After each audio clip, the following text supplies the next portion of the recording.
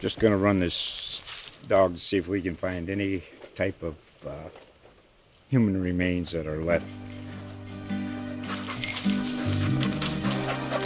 Listen to Where Secrets Go to Die, The Disappearance of Derek Hennigan. From the Detroit Free Press, a new podcast set in the woods of Michigan's Upper Peninsula. Available on Apple, Spotify, Freep.com, or wherever you get your podcasts. Which hitters and pitchers are must-adds for the stretch run? I'll ask Joe Orrico from SportsEthos.com and the Fantasy MLB Today podcast about that and a whole lot more next on Baseball HQ Radio. Learn to play the winner's way, 'cause Baseball HQ Radio starts right now. And here's your host from BaseballHQ.com, columnist Patrick Davitt. And welcome to Baseball HQ Radio for Friday, August the 26th. It's show number 33 of the 2022 fantasy baseball season. I am Patrick Davitt, your host, and we do have another great Friday full edition for you. We'll have our feature expert interview with Joe Orrico from SportsEthos.com and the Fantasy MLB Today podcast, discussing must-add hitters and pitchers, and a few fades, for the stretch run. Why his fantasy baseball writing and podcasting focuses on shallow online leagues and head-to-head, and he'll have his boons and banes. Later, we'll have our Market Watch player news reports. Harold Nichols has coverage of the National League, including Bryce Harper, Zach Wheeler, Brandon Belt, and some concerning results about Cincinnati shortstop Jose Barrero. And Ray Murphy has news from the American League, including a closer shuffle in Houston, an outfield shuffle in New York, another Byron Buxton shuffle to the IL in Minnesota, and a whole lot more. We'll also have our regular commentaries from the expert analysts at BaseballHQ.com, the best fantasy baseball website in the business. In the frequent flyer, Baseball HQ analyst Alex Becky looks at Chicago Cubs first baseman Matt Mervis, and in Extra Innings, I'll be talking about the heroism of Rod Carew. It's another big Friday full edition. Thanks for joining us at Baseball HQ Radio. Hey, what do you say? There's a new pitcher on the Jays in second place for wins behind Alek Manoah. We gotta talk some baseball.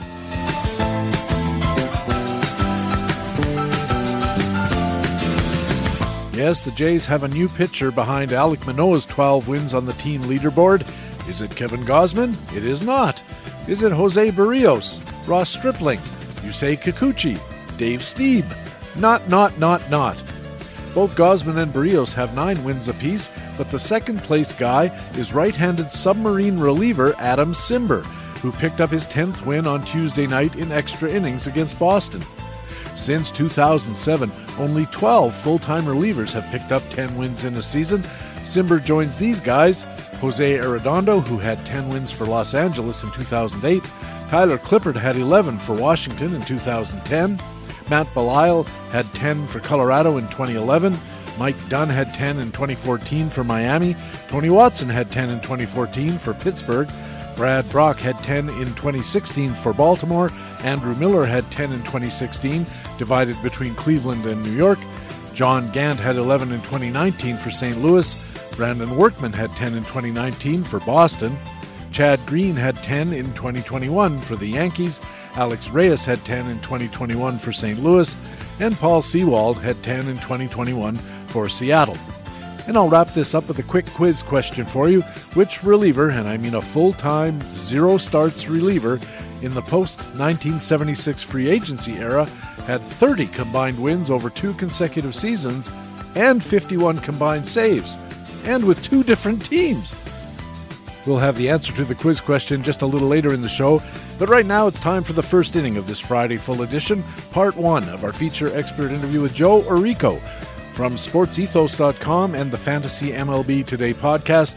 Joe, welcome to Baseball HQ Radio. This is your first time. This is my first time. I really appreciate you having me on. We have actually chatted once before on Justin Mason's Podapalooza, but this is first time on your show, so I really appreciate the invite. We got a lot to get through, so it should be a great time here. Yeah, I remember that Podapalooza thing is always a lot of fun, and I look forward to doing it every year. I don't know if you've noticed this, but I actually gave away an appearance on the show to one of the people who donated to the charity, and the guy who won he was a guy I actually knew from First Pitch Arizona, or had met there, and he's from New Brunswick. So another Canadian guy gets onto the pod. You're a Canadian guy, so we're filling up the stat sheet here. I am from Toronto. I am a Canadian. I'm hoping that your American listeners don't get too sick if we maybe go into some Blue Jays talk, or talking maybe like we were off the air talking some CFL.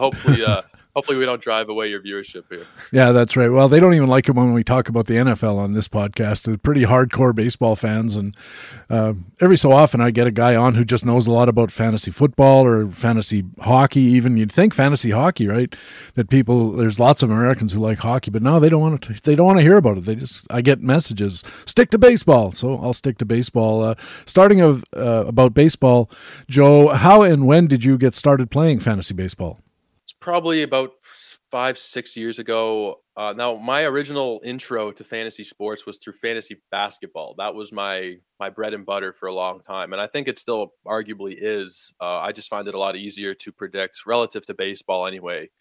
On a given night, what a player is going to do. So I like that somewhat predictability you got with basketball. And that's where I started. And then I started to morph more into baseball. And now I pretty much play fantasy everything. But in terms of baseball, I played baseball throughout my childhood. I was not bad. I wasn't going anywhere. I knew that from a pretty young age. But I always enjoyed it. I always watched the games. And so I figured I might as well start playing fantasy. This was probably 5-6 years ago. And yeah, I've become totally obsessed in these last few seasons, to say the least. What's the weirdest sport that you play fantasy? I know guys who play like fantasy cricket and fantasy scuba diving. You bet, you name it, they can figure a way to make fantasy out of it.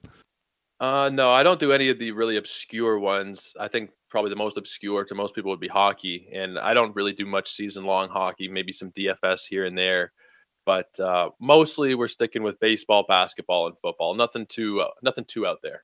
I think everybody of my generation, and I'm probably a generation older than you, but all of us Canadians who ended up in fantasy baseball started in fantasy hockey because it was a big thing back in the day to have hockey pools, and you'd have drafts, and it was basically just points, scoring points. There was one category, and whoever amassed the most scoring points won the league. And I remember playing in leagues where you couldn't even replace your players during the year. It was like a draft and hold of your whole roster.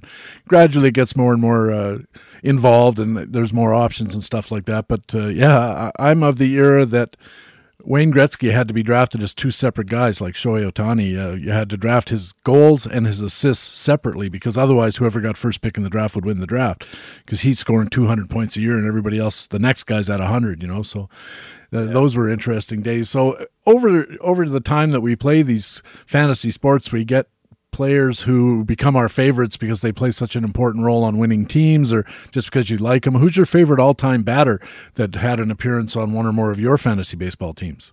I would have to say Trey Turner, I think. Trey Turner these last few seasons has been a mainstay on a lot of my teams. I've drafted him wherever I could, and he just produces in 5 categories, just so consistently, is able to do everything for you. I think that he makes a legitimate case to be the number 1 overall pick again next season, and he's just, I know it's not the most unique pick because he's pretty mainstream. He's always going to be in those first few draft picks, first round or so of value, but Trey Turner has definitely been my guy now for the last several seasons. Yeah, I'm curious when you say he might be the first overall pick. I can't really see anybody else being the first overall pick next year. I know that some people are talking about Juan Soto, and I've seen some people talking about Aaron Judge, given the amount of home runs that he hits, and he steals enough bases to make himself relevant. And I think he's probably the top dollar producer in fantasy baseball this year. But on the other hand, he's an outfielder. There's usually more of them. Who else do you think would be in those top 2 or 3 spots for you going into next year? Well, Julio Rodriguez, absolutely. I saw a tweet that somebody sent out today that he was actually the fastest player in American League history to reach the 2020 mark, 5 or 6 games fewer than it took Mike Trout. So that right there, I mean, the entire season as a whole, but when you look at a guy who has that 30-30 potential, Julio Rodriguez, I think, really has a case to be made as the 1-0-1. I think Ronald Acuna can also have a case there. Probably it's going to be some combination in the top 5 of Acuna, Turner, Soto. Hard to really say beyond the guys that we just mentioned there. I think those are going to be the consensus top few picks, and then it'll fall off a little bit from there, I think. But Julio and Ronald Acuna, I think, are the main guys that I'm also looking at there. Not that we're getting a little ahead of ourselves, but since we're talking about it, How do you think the pitching's going to fall next year? Because there was a lot of, for the last couple of seasons, we've had a lot of guys saying, you need to take those pocket aces, they call them, or you got to get your ace pitcher round 1, round 2.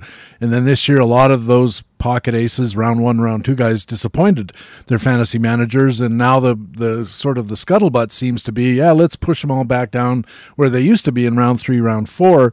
Where do you think the top pitcher's going to go, and who might it be? For me, I think the number one pitcher is likely to be Shane McClanahan still. I've seen a couple people still talking. I know there was an NFBC draft and hold that they did a week or so ago that Rob DiPietro organized, kind of looking at next year. And I think they did the first 7 rounds or so. And the first pitcher off the board was Garrett Cole. I don't think that we're likely to see that. I think he's a little bit more inconsistent at this point in his career. I think he'll still probably be somewhere in the first round, but I think the first pitcher will likely be McClanahan or Corbin Burns, those guys who are pitching for good teams, who can give you crazy high strikeout numbers, and who have really, especially McClanahan, taken a step forward this season. I think if I had to say one pitcher right now, I'd go with Shane. I would too. I just wonder, how high do you think he might go? We've seen, I remember DeGrom going first overall in some drafts in the last couple of years. It didn't work out very well either time. But where do you see a guy like McClanahan going? And I guess a lot of it would depend on your philosophy of how you're planning to roster build your draft. Yeah, I think he'd be in the first round, probably in that 6 to 10 range in the first round. I don't think he's going to surpass the guys we mentioned before, Acuna and probably even Soto. And I was about to say Tatis there for a second, but I had to catch myself. Yeah. He will not be going in the first round anymore. Although, who knows? Some people might be crazy enough to take him in the first round. But I think in terms of McClanahan, probably somewhere on the back end, middle to back end of the first round there. Talking of Tatis, I was thinking about it that he's going to miss 80 games total, which is about 30 this year and 50 next year. So that gets him back into the lineup maybe early June. So if you knock 2 months off him, obviously I don't think he's a first-round pick, but you could make a case for him as a 5th-round pick maybe if he comes back and gets 4 months worth of what would be a kind of a 40 homer, 40 stolen base kind of season, which he's capable of. Absolutely, yeah. If you're in a tournament that has an overall component to it, NFBC tournaments in particular, I think we might see him get pushed up those draft boards a little bit just because people will be a little bit scared, but there will be a couple of people who say, I'm willing to take the chance. And I think we might even see him go higher than the 5th, depending on the format, the scoring. I think we could even see him in the 3rd or the 4th, similarly to maybe what happened with Ronald Acuna this season, where he missed the first little while. We knew he was going to miss a little while, but he still ended up going in that 2nd, 3rd round range. I read something interesting somewhere about Tatis in that the enforced layoff might actually be a benefit for him because he'll finally get a chance to get all of his various injuries sorted out and get back to 100% or as close to 100% healthy as he hasn't been for quite a while. And if he's getting 4 months, but they're all 4 really good, healthy months, gosh, he could do almost anything to justify a 3rd round pick. Yeah, and I don't really know why he waited this long to have. I believe they've announced that he's going to end up having an operation on his shoulder. I just don't know why he waited this whole season. Why wouldn't he have done this earlier when he knew he was already going to be missing time? It just feels maybe it will be a positive at the end of the day for his fantasy value for next season, that he'll just be fully recovered. We won't have to worry about relapses, hopefully, and that he can just play 120 games and give us standard Tatis value there, hopefully. Who's your favorite all-time pitcher on one of your own fantasy baseball teams? Well, the question definitely changes once we put the fantasy aspect. My favorite pitcher of all time is Roy Halladay, but in terms of fantasy pitching, I think it probably has to be Jacob deGrom these last couple of seasons. A guy who I avoided this season because I tend to be more risk averse. I had no Tatis, no deGrom. I didn't even want to draft Ronald Acuna because I just didn't want to go into the season with anybody who's injured. But Jacob deGrom these last couple of seasons has been really, truly, for me, one of the best pitchers I've ever seen in front of me or on film. I just ridiculous from a real life and fantasy point of view. There's no one that I'd rather have. And there's nobody that I would have rather had these last couple of seasons as well. How did you get started in the fantasy baseball touting business? Well, that's an interesting story here. So what I did after high school was I took several years off. I was working at a hardware store. I worked at Canadian Tire for a lot of years. Once COVID hit, I stopped working.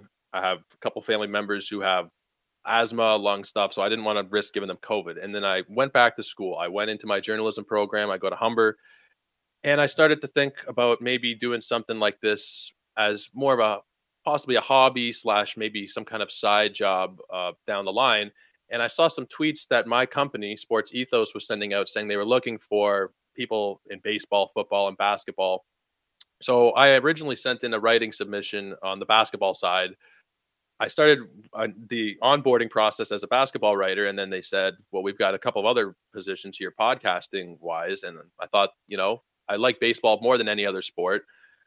It's something that I want to do. Maybe sports journalism is something that I'd really be interested in. So they gave me a shot to head up their baseball department. It was a startup. We only had done basketball in the past, but I got started through them doing the podcast, doing my articles at sportsethos.com. And they've really, I have to give them credit. They put their eggs in my basket. I have not really any background in this before they took a chance on me. So Sports Ethos taking a chance really is where I got started here this season. It's good to hear somebody with a journalism background. I graduated from a journalism program too, and it was a real big help when I got started in this business. I was working at a newspaper at the time, but yeah, having some journalism awareness is a real help, I think, in what we do here, and it helps us, I think, create an angle to try to provide to listeners and readers something that they might not be getting elsewhere. What's your angle on providing information that you think maybe other places aren't providing to listeners, or maybe to your listeners that they don't get from other places where they might go? My particular angle now, I think the industry is pretty focused on high stakes tournaments. A lot of content is focused on the NFBC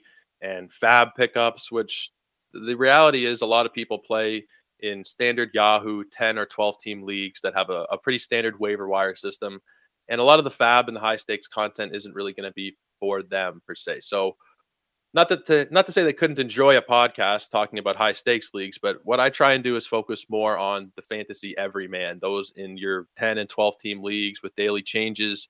So what I try and do mostly is focus on Yahoo and ESPN leagues, occasionally CBS, but mostly I play Yahoo and ESPN. So I focus on their roster percentages, the trends in those leagues, and generally that's what I put most of my work and content into. It seems like those are the kind of leagues that it would also probably be more valuable to guys who are just playing in home leagues. They're not playing in organized online leagues or big money leagues. But most home leagues, I think, are pretty relatively shallow. They tend to have 12-team mixed, even 10-team mixed. I've seen some home leagues because nobody, or not a lot of guys anymore want to have the third catcher on the farm team in Oklahoma City on their radar, because who needs to put that much effort into it, frankly. And I suspect that your approach is probably pretty helpful to people who aren't playing online leagues at all, but are playing their home leagues with their buddies or guys they went to school with or whatever. Yeah, I really appreciate that. Now, I think with my content, if you're playing strictly high stakes, your weekly changes, I don't know that I'm going to be doing so much for you there. I'll be honest with you. A lot of my content is the most added and dropped players on a given day, recapping the previous night's performances. I try and give some pitching streaming advice, but it is definitely more focused to the everyday daily changes player. So if you are one of those guys in the NFBC Platinum leagues and the main events, I hope you still listen, but I don't know that my content is necessarily geared towards you, unfortunately. In the podcasts of yours that I've listened to, it's just been you going through the list of drops and ads and guys you should add and guys you probably shouldn't add and those kind of pieces of advice. Do you get guests as well? Yeah, I typically have one guest per week. This week, I'm doing a couple of appearances on your show and a couple of other things. So I'm taking the week off from bringing people onto my show, but typically, yeah, one day, usually earlier in the week, I try and bring on somebody from the fantasy baseball industry just to chat for a while. We'll have to definitely get you on before the season is over. Yeah, please do. That'd be a lot of fun. You're listening to Baseball HQ Radio. Patrick Davitt with Joe Arico from SportsEthos.com and Fantasy MLB Today podcast. And Joe, you play fantasy baseball yourself, of course. You mentioned playing or being interested in the Yahoo and ESPN type leagues, but what formats are you playing this year? Which ones do you prefer?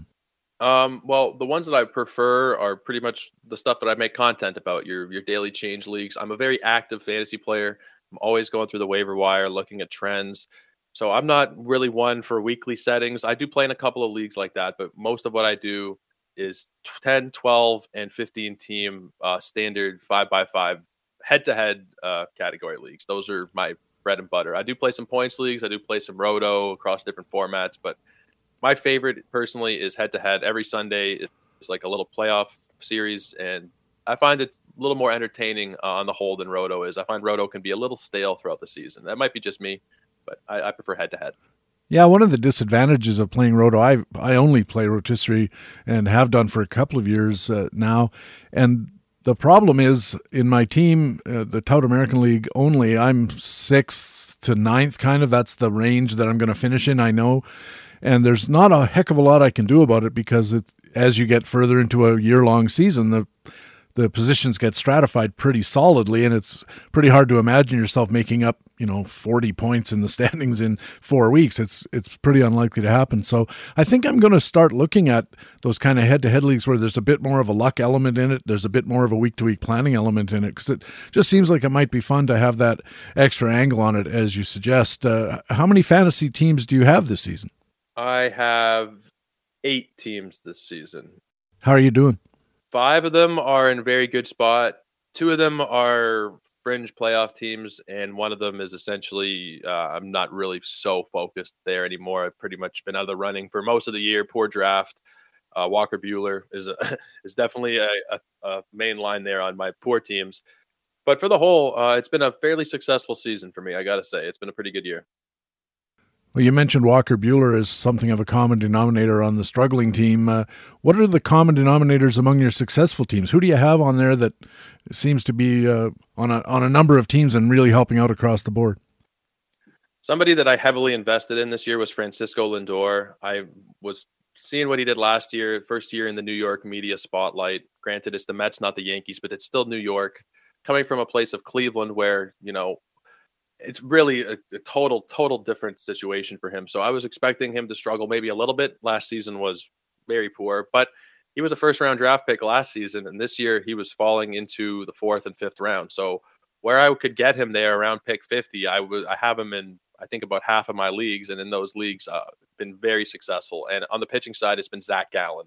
I have Zach Gallen on a lot of teams that I picked him, I think, around pick 150 or so. He was more of an afterthought, and he has really bounced back as well. So Zach Gallen and Francisco Lindor are definitely common denominators there on the successful teams. As we head into the stretch, Joe, what do you think is the most effective thing fantasy managers can do to help their teams get towards that finish line? It's just to pay attention for me, really. You see a lot of teams, and I've seen in the last few days, people talking about there's been high-stakes leagues where people haven't logged in since June kind of thing. I don't understand that personally. Like I said, I'm a very active fantasy player, and I think the best way to do it is just to keep absorbing content and keep, looking at trends as the season goes on here. A lot of people start to focus on football and basketball, and maybe they head back to school and they're students. Whatever the case may be, people are less focused this time of year. If you keep the blinders on and you stay eyes on the prize, looking at the top pickups, the best 2-start pitchers available, you should have an advantage on your league mates just by the fact of paying attention and opening the app every day. I think that's correct, and I'll say something else about it that I've mentioned here on Baseball HQ Radio before. When we were discussing, I forget who I was talking about it with, but we were discussing why you should keep trying even if you have no chance of getting to the top or even getting into the money.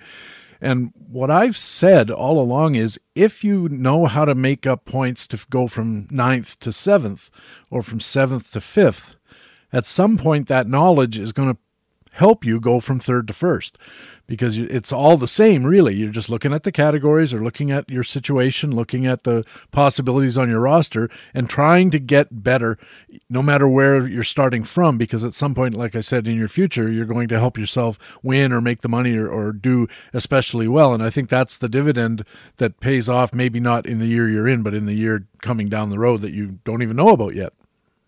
Yeah, no, I'm already started to think about where I want to be drafting players for next season. And granted, there are different levels of fantasy players. Some people, they log in a couple times a week, they set their lineups, and they just are more casual about it.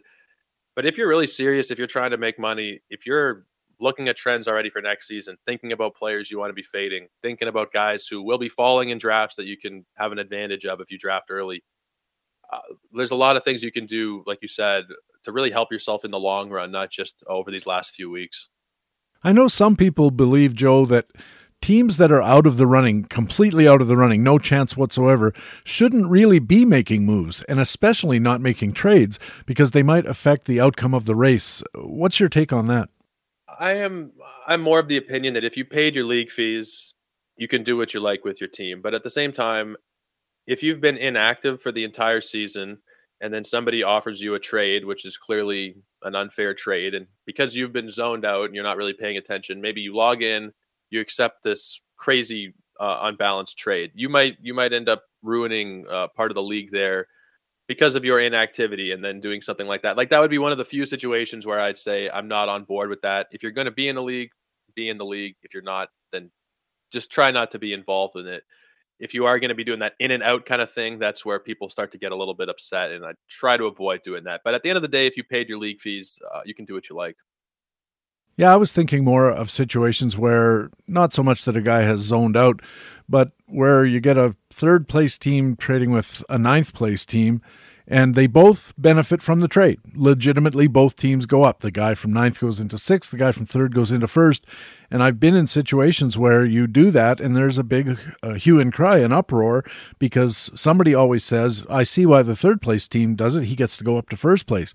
But the ninth place guy, all he gets to do is go up to seventh, and he's changing the outcome of the overall race, and he's not really benefiting from it. I don't buy it, because I think you go from ninth to seventh. That is a benefit. You did better.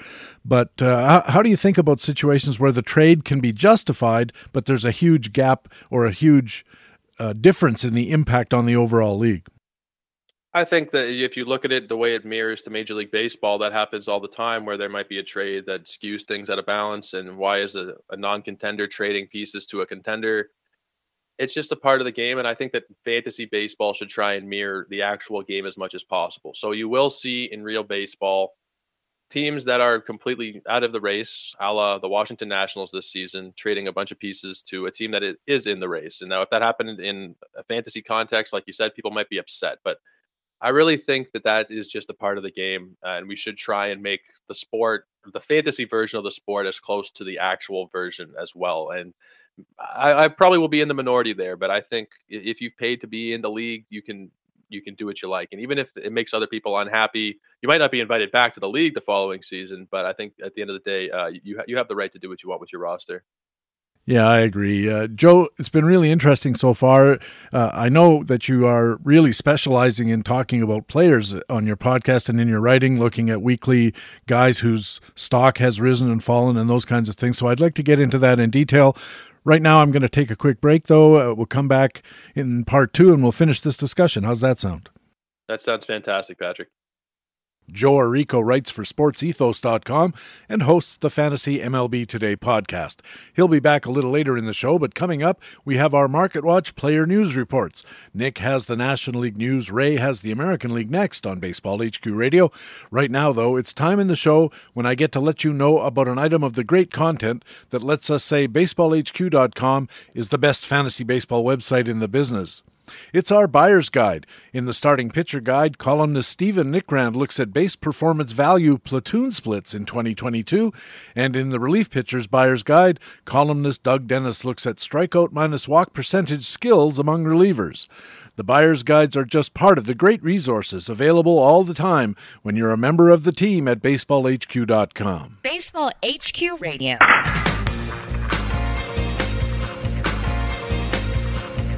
And welcome back to Baseball HQ Radio. I'm Patrick Davitt. Time now for our Market Watch player news reports. Ray Murphy is on deck with the American League report, and leading off, it's our National League news and our old friend, Baseball HQ pitcher matchups analyst Harold Nichols. Nick, welcome back to the show. Thank you, Patrick. Let's start in Philadelphia, where they had some good news. Bryce Harper, all-star outfielder, has begun a rehab assignment at AAA Lehigh Valley. Phil Hertz covering the story for Playing Time today. Bryce Harper's return to the big leagues is imminent. What do we know?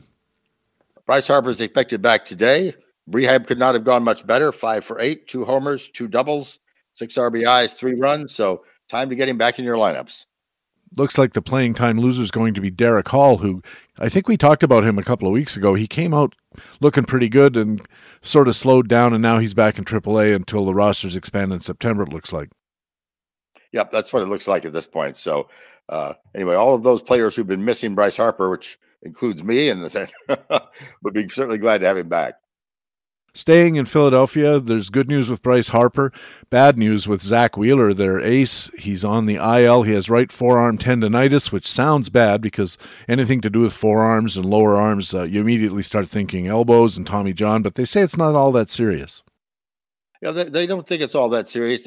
Wheeler says he would be good to go, but They've put him on the IL to kind of calm things down. Bailey Falter will get the start tonight. Wheeler had a great stretch between April 28th and August 9th, the 1.97 ERA. And then the last two starts, both losses to the Mets, he gave up 10 earned runs, 14 hits in 11 and a third innings. So he said he felt good after both of those, but you never know. Wheeler's a real gamer and wanted to stay in there, but at this point, they're being cautious about it. It's an interesting thing, isn't it, that these ball players, they want to stay out there and play even when it's not in their best health interests. So they're just, as you said, Zach Wheeler's a gamer. He wants to get out there and help the team and all that kind of stuff. But the team has probably wisely said, take a couple of starts off and figure things out. But I noticed in a story about it that I read, I think on MLB.com, that General Manager David Dombrowski said they're not even giving him an MRI. They know exactly what's going on here. It's not serious, but what they're trying to do is tamp it down so it doesn't get out of control. Right. That's what they're saying, and hopefully that's the case. And Wheeler will be back out there as soon as his time on the IL is finished. Which will be 15 days, of course, for pitchers. Philadelphia, also some bad news in the bullpen. They put Sir Anthony Dominguez on the IL. He has soreness in the triceps. Phillies also moved Corey Knebel to the 60-day IL. He's done for the year. Phil Hertz covering all of the situation in Philadelphia. What goes on in their bullpen now? Well, at this point, it's not clear how long Dominguez will be out, but we've moved the bulk of the saves to David Robertson. We've now have him with 75% of the saves, and the rest spread among a number of relievers in the pen. Of course, Knebel started the season as a closer. He's now finished for 2022, and the Phillies added Tyler Suhr, who had a 2.50 ERA over 36 innings at AAA Lehigh Valley. Used in the ninth inning of their 10-9 loss to the Mets on August 21st, gave up a homer, a double before recording the third out of the inning. What an inauspicious debut, I think they call that. You go out there in a tight game and give up a homer and a double. Nice start. He's got probably a limited window here to impress people before he gets shipped back to Lehigh Valley and back to AAA to figure things out. More bad news on the pitching front, and this is really quite unfortunate for Dodgers fans, for Walker Buehler's fantasy managers. He underwent Tommy John surgery on Tuesday, which means he'll miss all of next year in all likelihood, or maybe come back at the very end. Yes, so reportedly no surprises with the surgery, which is good. Apparently went as well as could be hoped for. But you have to remember, this is his second Tommy John surgery. That makes him a real risk going into 2024. You really have to worry about his ability to return at this point with two Tommy John surgeries and such a fairly young ball player. It has happened before. I'm racking my brain trying to think of, there was a pitcher who had two and came back and pitched pretty well. But of course, this creates a bit of roiling at the top of the rotation in Los Angeles. But luckily for them, we talked about this a week or two ago, Dustin May is on the way back. So maybe there's an obvious choice for somebody to replace Walker Buehler as the Dodgers gear up for their playoff run. Yeah, I think so. I mean, Dustin May is obviously someone that they're looking to, and hopefully will be pitching very well for them for the rest of the season. So it would be good to have him back. But of course, Walker Buehler is a real loss. So the rotation shapes up as Julio Urias, Tony Gonsolin, who just won his 16th game. He's 16-1 this year. Can you imagine that? Andrew Heaney came back from injury a little while back. Tyler Anderson has been pitching really well, a bit of a surprise this year. And then Dustin May, of course. And for me, the worry, if I'm a Dodgers fan or if I have these guys on my fantasy rosters, are Heaney and Anderson, because Anderson appears to be way out over his skis skill-wise. His 7.1 strikeout per nine dominance rate is not elite, although his walk rate is under 2, which is pretty good. And it's contributing to a 102 whip. And his ERA is 2.73, but his expected ERA, Nick, is 4.03. So Tyler Anderson seems to be out-pitching his peripherals. And that doesn't mean that things are going to change. Anything can happen in a short run, but Tyler Anderson, if your league is still doing trades and somebody offers Tyler Anderson, I'd be a little bit sketchy and be careful about making any offer to acquire Tyler Anderson at this stage. And I'd certainly probably be more willing to offer him up and trade him away from my roster. Yeah, I think that would make good sense at this point. If you need something, Tyler Anderson might look like a good get for someone else. And as you said, that xERA suggests that he's out pitching his skills at the moment. In Milwaukee, they got some good news. They recalled pitcher Adrian Hauser.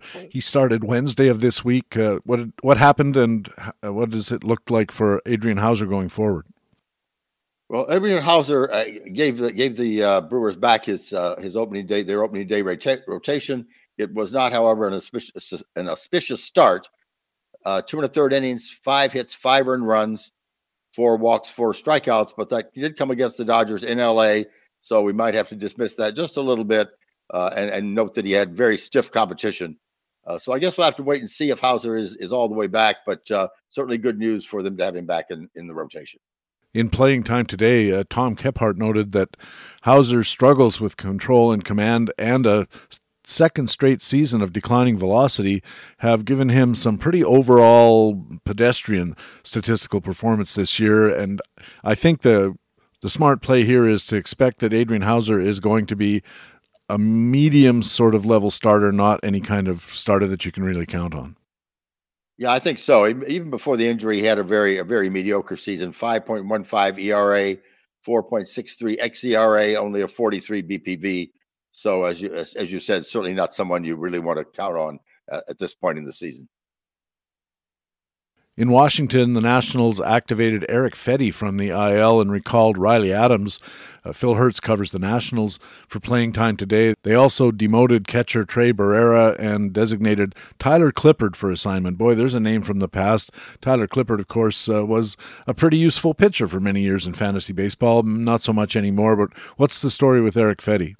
Fedde missed a month with shoulder inflammation. Before then, his performance was like Hauser, less than scintillating: 5.03 xERA, 20 BPV, 4 quality starts in 19 starts.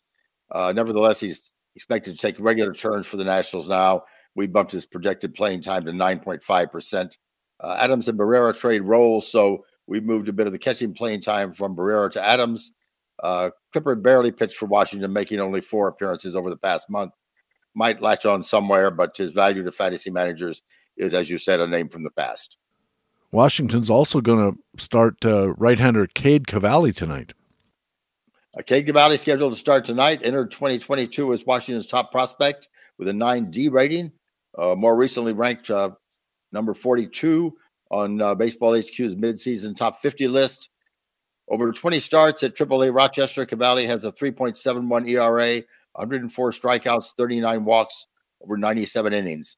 Over his last 7 starts, he's allowed only 6 earned runs over 36.2 innings pitched. Expected to be part of the Washington rotation going forward. So keep an eye on Cade, on how his start goes tonight. Cade Cavalli is probably out there in most leagues and maybe someone worth picking up. At this point, we bumped him up to 7% of projected playing time. And, of course, our Baseball HQ analyst, Nick, will be adjusting Cade Cavalli's numbers on the projection side as they get a little bit more of a look at him. The stats that you mentioned sounded pretty interesting, but one of them kind of jumped out at me, Nick. You mentioned that over his last 7 starts, he has only 6 earned runs, and that sounds pretty good, but he's only thrown 36 innings over the 7 starts, which means even at AAA, he's barely getting through 5 innings, and Major League Baseball is harder. Do you think this poses a threat to his ability to gather wins? And on Washington, not that many wins to be had anyway, but if he's only getting 5 innings per start in AAA, might he be down to like 4 innings, 3 1/3 in his starts at the major league level? It seems to mitigate against speculating on him, but then again, he's a very highly rated prospect, so who knows? Yeah, it's hard to tell. You know, if you don't know why they were doing that, why they were keeping him in there such a short time. But as you said, wins are going to be hard to come by in Washington anyway. And so certainly if you're looking for wins, Cavalli is probably not someone to look at. Maybe better with strikeouts and ERA, and hopefully whip in those in that situation. I think maybe I'm going to go to the MILB.com website and check the pitch counts in those 5-inning starts, because if he's throwing barely 5 innings and getting up to 90 pitches, I think that's a mark of concern. But if he's getting 5 innings and he's throwing 60 pitches, then all of a sudden you think, well, what they're doing here is they're babying him along and making sure that he doesn't face any workload issues, which would be a very positive sign for me. Let's go to San Francisco. It seems like every other week we're talking about Brandon Belt on and off the IL. He's back on it. And the Giants have recalled outfielder Bryce Johnson. Jake Crumpler covering this story. Poor Brandon Belt. He just can't ever seem to get anything rolling. Yeah, so far this season, Brandon Belt's had a hard time actually staying on the field. Right knee inflammation will send him back to the IL. At this point, a career low batting average of 213 over 298 plate appearances, just 8 home runs. Not been doing well at all this year. He'll lose some playing time, but from our projections, but we'll maintain the majority of it until we know how severe this injury really is. Johnson has appeared in 4 major league games earlier this year, known for his glove more than his bat. It will act as a 5th outfielder, and we'll only see a very slight bump in playing time at the moment. Brandon Belt's weighted runs created plus 100 is league average. He's at a career worst 96, so he's actually sub-replacement level if you're looking at weighted runs created plus, and it's a pretty good stat for that kind of thing. So it's a sad story for Brandon Belt, and at this point, gosh, I'm very concerned for him as far as his major league career, but as far as next year's drafts, Brandon Belt's going to maybe not be drafted at this point. Yes, very, very definitely. That would seem to drop him way down the draft list and might make him a bargain if he comes back as he has sometime in the past. Might be a bargain for a couple of months if he can stay on the field that long. That's always the balance, Nick, isn't it? That a guy struggles or has injuries or starts to get a little older and his numbers start falling off, and then he drops down the list to the point where at a certain point he becomes a bargain, and you have to kind of throw some money on the line on Brandon Belt next year maybe, but of course that all depends on your league format, your rostering rules, and your plan and all that kind of stuff. In Cincinnati, Nick, we talked favorably about right-hander Graham Ashcraft, who came up and looked pretty good on the mound as a starter there, but bad news for him. He's on the 15-day IL. He has soreness in his biceps, another one of those injuries that often presages elbow trouble. They recalled right-hander TJ Zoik from AAA. Tom Kephart covers the Reds for playing time today. What's the story with Graham Ashcraft? Well, reports indicated that Ashcraft was approaching his season inning limit before being placed on the IL. So that really clouds any assessment of a 2022 return. If I were the Reds, I'd be very cautious about letting him come back if he was getting near that inning limit that they had placed on him. Zoik made 2 recent unimpressive starts, which he was hammered by opposing batters before returning to AAA. He now gets another opportunity as a Cincinnati starter. Ashcraft has shown impressive velocity, a strong ground ball tilt since his May promotion. He has yet to translate his high velocity into consistently swinging strike rate and dominance, but certainly Ashcraft is someone to keep on your radar, even if he is perhaps finished for this season. Yeah, I bet he is finished for this season. Certainly Cincinnati doesn't have a lot of reason to bring him back. They might, just to maybe sell tickets at the end of the season or something like that. But I think Ashcraft's going to be one of those guys who's going to be a subject of wide disagreement, shall we say, when next year's draft cheat sheets start coming out. There's going to be some scouts and analysts who really like Graham Ashcraft, and there's going to be others who note the fact that he has impressive velocity that is not turning into strikes and are perhaps a bit more bearish on him. And finally, the Playing Time Tomorrow space at baseballhq.com, Nick, is a place where our team analysts really dig into the teams that they cover division by division. And Dan Marcus covers the National League Central. Speaking of Cincinnati, they really paved a path for Jose Barrero to come to the major leagues and have a real good shot at taking over at shortstop. He's a top prospect at that position. They moved Kyle Farmer out of the way to third base. But before a rest day on Sunday, Barrero had started 15 straight games at shortstop, and the results have been not impressive, a little concerning. And now Dan Marcus says in Playing Time Tomorrow, Barrero might be running out of time. The problem has been making contact.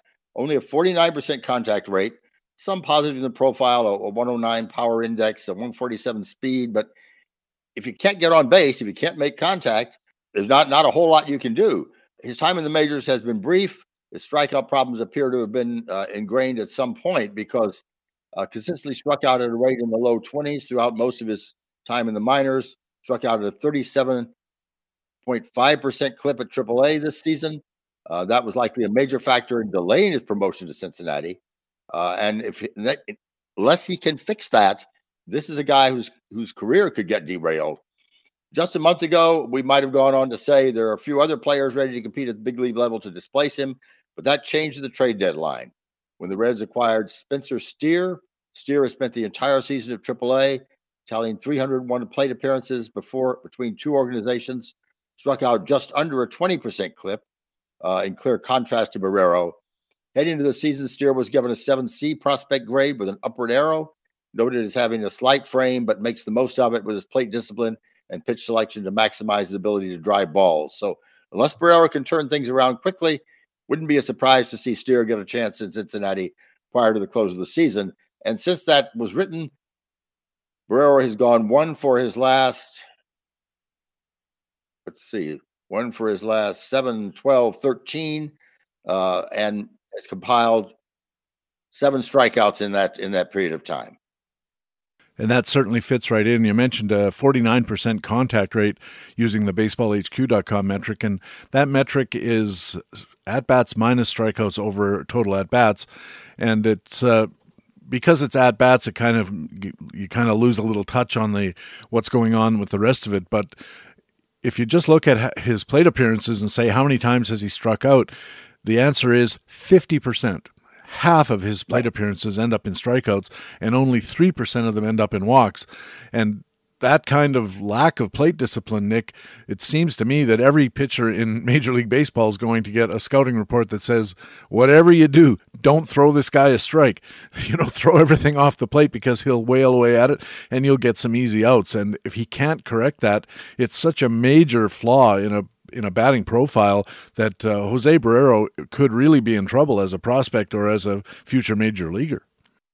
Yeah, absolutely. I mean, if you're going to strike out that much, and as you said, the scouting reports are clearly out there telling the pitchers not to put anything in the center of the plate for him, that he's going to have a very, very difficult time accomplishing anything in Major League Baseball. And the other side of that coin, when you look at the Baseball Savant StatCast metrics, is because he's making contact only when he kind of reaches for something and he's hitting it out of the zone, his barrel rate is really low. The Major League average on barrels per plate appearance is around 5, a little less, and he's around 2.5. So he's only barreling at half the Major League rate. And if you think that the Major League average rate consists of a bunch of guys who are above average and a bunch of guys who are below average, this puts Jose Barrero squarely in the side of the really well below average.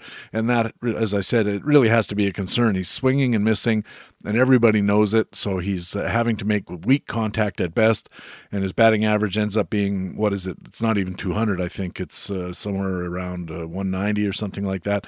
So, yeah, a lot of trouble here for Jose Barrero. Right, yeah, very definitely. Minus 86 BPV, if that number resonates at all. It does. I mean, that's just awful. Yeah, it resonates like a wooden stick hitting a garbage can. Right, absolutely. So, and of course, now the problem is for Barrero is they picked up someone at the trade deadline who could easily displace him down the road in terms of the Cincinnati roster. And the fact, Nick, that they actually not only you mentioned Spencer Steer, but they picked up 2 other pretty highly rated shortstops in their various trades over the trading deadline, and it seems to indicate that they're not super confident that Jose Barrero is going to be their future answer at shortstop. If their actions at the trading deadline are, let's go and get a whole bunch of shortstops. And I understand that shortstops are good athletes and you can move them around. And I remember in talking about this here on Baseball HQ Radio with prospect guys and other analysts, they were saying that, a lot of times what teams will do is they'll get shortstops in trade because eventually they know they're going to move them to third or to second or to the outfield or somewhere they want the bat. And if you can play shortstop, you can play pretty much anywhere defensively. That said, you have an opportunity to fix your team up and prepare it for the future, and your first priority is to get 3 shortstops. Doesn't say a lot for the shortstops you already have. No, it really doesn't. Not at all. All right, Nick, I appreciate you taking the time. We're into the stretch now. How are your teams doing? I've got a team that is hovering into between 4th and 8th place with about 2 points separating all of those teams right in that area. So it'll be good for my team to have Bryce Harper back. That could make a real difference. Oh boy, can it ever. It's like one of those things that we used to say about trying to pick up guys at the trading deadline. Sometimes you don't have to, because just getting a Bryce Harper back from the IL is like adding a player of great consequence at no cost to yourself. Right, very definitely. So I'm hopeful that I'll start to move up the standings over the next few games as as Harper gets his at-bats. What do you think the ceiling is for that team? I think probably third, fourth, somewhere in that area at this point. I've had too many injuries and too many guys out at first, so that's been the problem. But in a keeper league, not guys you want to get rid of. So that's the other issue. Indeed, been there, done that, came out the other side, and you keep smiling and hope that things work out. Thanks, Nick. Appreciate it. Talk to you next week. Thank you, Patrick. Harold Nichols is a pitcher matchups analyst at baseballhq.com and covers the National League for us here at Baseball HQ Radio. Over we go to the American League and baseballhq.com columnist and co-general manager Ray Murphy. Ray, welcome back to the show. Glad to be here, Patrick.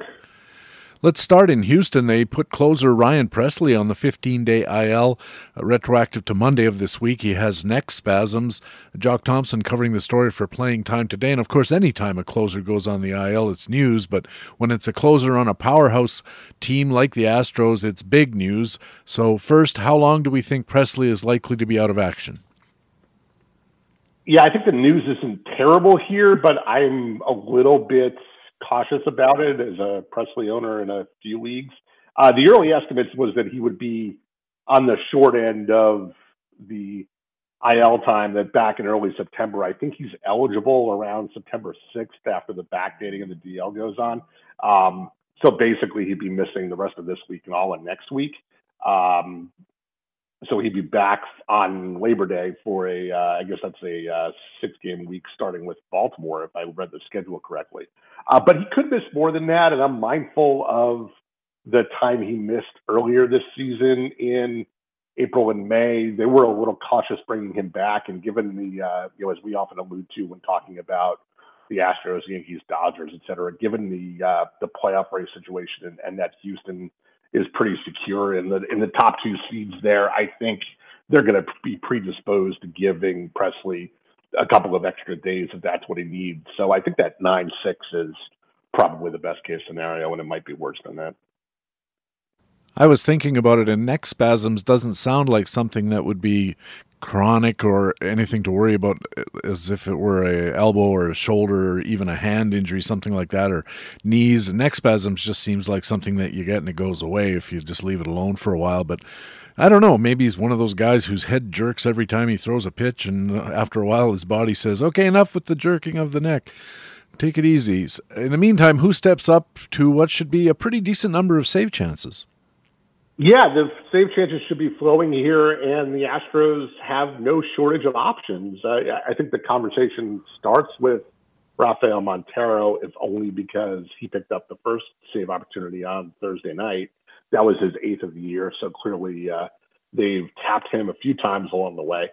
But they have other options. There's, and there are some guys who come with the vaunted proven closer label in Hector Neris, and of course Will Smith, formerly of the Braves, is the new acquisition here. He was not in this picture when Pressly was out in April and May, so we'll have to see how Dusty Baker wants to mix him into this. And then there's still Ryan Stanek and Brian Abreu, who also got a save earlier this week, filling in for Pressly. So, Baker's got a lot of places he can go, but I think Montero and Smith are probably the fab guys I'd be looking at this weekend if I were so inclined. Houston also moved Christian Javier from the rotation to the bullpen in a move they called temporary, and probably going to be multi-inning, high leverage role, maybe take some pressure off the bullpen. Yeah, I think that's probably right. I think it's just a situation where there were a couple of off days that they can, jigger the rotation and not do that. It might be, it's a chance to manage innings for Javier, and I think it's also, I think there's also a decent chance, again, getting back to lining things up for the playoffs, that's the kind of role, the multi-inning reliever role that you might see Javier in October. So it's a chance to give him a couple of stints, getting ready in the middle of the game and that sort of thing. So I assume that's what's going on there. Little dress rehearsal kind of action. More bad news for Houston, who learned that outfield utility guy Aledmus Diaz is now expected to miss a couple more weeks than they thought. He has a groin injury, and outfielder Chas McCormick has dislocated a pinky finger. He did that on Wednesday night, so all of a sudden there's a bit of a crisis going on for Houston in their outfield situation. Yeah, that's too bad in both cases because Diaz especially, but also McCormick had been playing pretty well and playing a lot lately. So, they had both been some sneaky sources of fantasy value in the last 4 or 6 weeks, and it's always tough when you see them get derailed when they're actually returning value. So in this case, it's probably more Jake Myers, especially filling in for McCormick in the outfield, and Mauricio Dubon probably steps into that more Diaz-like infield outfield utility role. And McCormick, at least as you say, with a broken or fractured pinky, is that's probably not a 10-day injury. That's probably longer than that. So the window for Myers in particular is probably open a good amount and a good ways into September here. I've never thought of either Jake Myers or Mauricio Dubon being a fantasy asset, except in the very deepest of leagues. I have Dubon on my American League only Tout Wars roster, but it's not because I like the idea of Mauricio Dubon. It's just in leagues like that, that's sometimes the only choice you have. And Houston has never been shy about promoting their prospects, even though the prospects' time clocks are starting and all of that kind of stuff. Remember, Yordan Alvarez was called up pretty abruptly when he came up because they figured, hey, we need a guy, he can hit. And I wonder if there's any interesting prospects that the Houston might be looking at. Yeah, this is the right time of year to be asking that question because, with a couple of roster spots, they can make a move now, or obviously on September 1st, there could be a call up there who, comes up and, picks up some playing time. One guy to maybe watch in that sense is Justin Durden, who's been smacking the ball in AAA. Not a highly rated prospect, didn't appear on our preseason top 15 or anything like that. But he's crossed double in AAA this year. He's got an OPS over 1,000, slugging around 600, on base percentage around 400. If they're worried that guys like Dubon and Myers are, competent defenders, but offensive black holes at the bottom of the lineup, then they could try something like Durden to lengthen the lineup a little bit. He's got some swing and miss in his game too, but as you might expect from that near 400 on base percentage, he is willing to take a walk. So that's one option. Another one that I know we've talked about earlier in the year was Pedro Leon, but who's got both infield and outfield versatility and is sort of a toolsy guy who maybe could offer some stolen bases in September if he were to get an opportunity. But I think he's on the AAA IL with, if I'm not mistaken, a broken nose. So that's probably he's probably got to get back from that first. So he'd be a post September 1st, maybe more of a mid-September ad if you catch that on the transaction wire. I heard it was a broken finger, and that puts me in mind of maybe he got both at the same time, getting hit in the face while he was taking care of business. You could be right, but he is either way. He is on the shelf. He is, and real stolen base guy, 32 stolen bases in AAA this year, 400 plate appearances or so. So it would have been pretty interesting to see him come up because they run too. It would have been a real interesting guy. But actually, Durden's I think got 10 stolen bases or something like that in the 2 levels of the minors this year. So he's not like a big slugger who's going to just clog up the bases. Apparently, he can move pretty well. Yeah, you're right. A lot of that, as Ed DeCaria in our research department says, it's the skill to steal and the will to steal, and the Astros collectively have the will. Like pretty much everybody except Jordan has a couple of bags on that team, right? I think they do, yeah, and they've always been pretty willing. Dusty Baker, a fairly aggressive manager, likes to get things going, and I'm going to be looking at this Durden guy pretty closely, and depending on how my leagues shape up and how much fab I have, I might throw $1 here and cross my fingers because I could use a bunch of home runs on a good team, especially. Let's go to New York. The Yankees activated outfielder Giancarlo Stanton and optioned outfielder Estevan Florial. Stanton started Thursday in Oakland, 3 RBIs right in the middle of the order, just what we would expect. But what happens with Florial?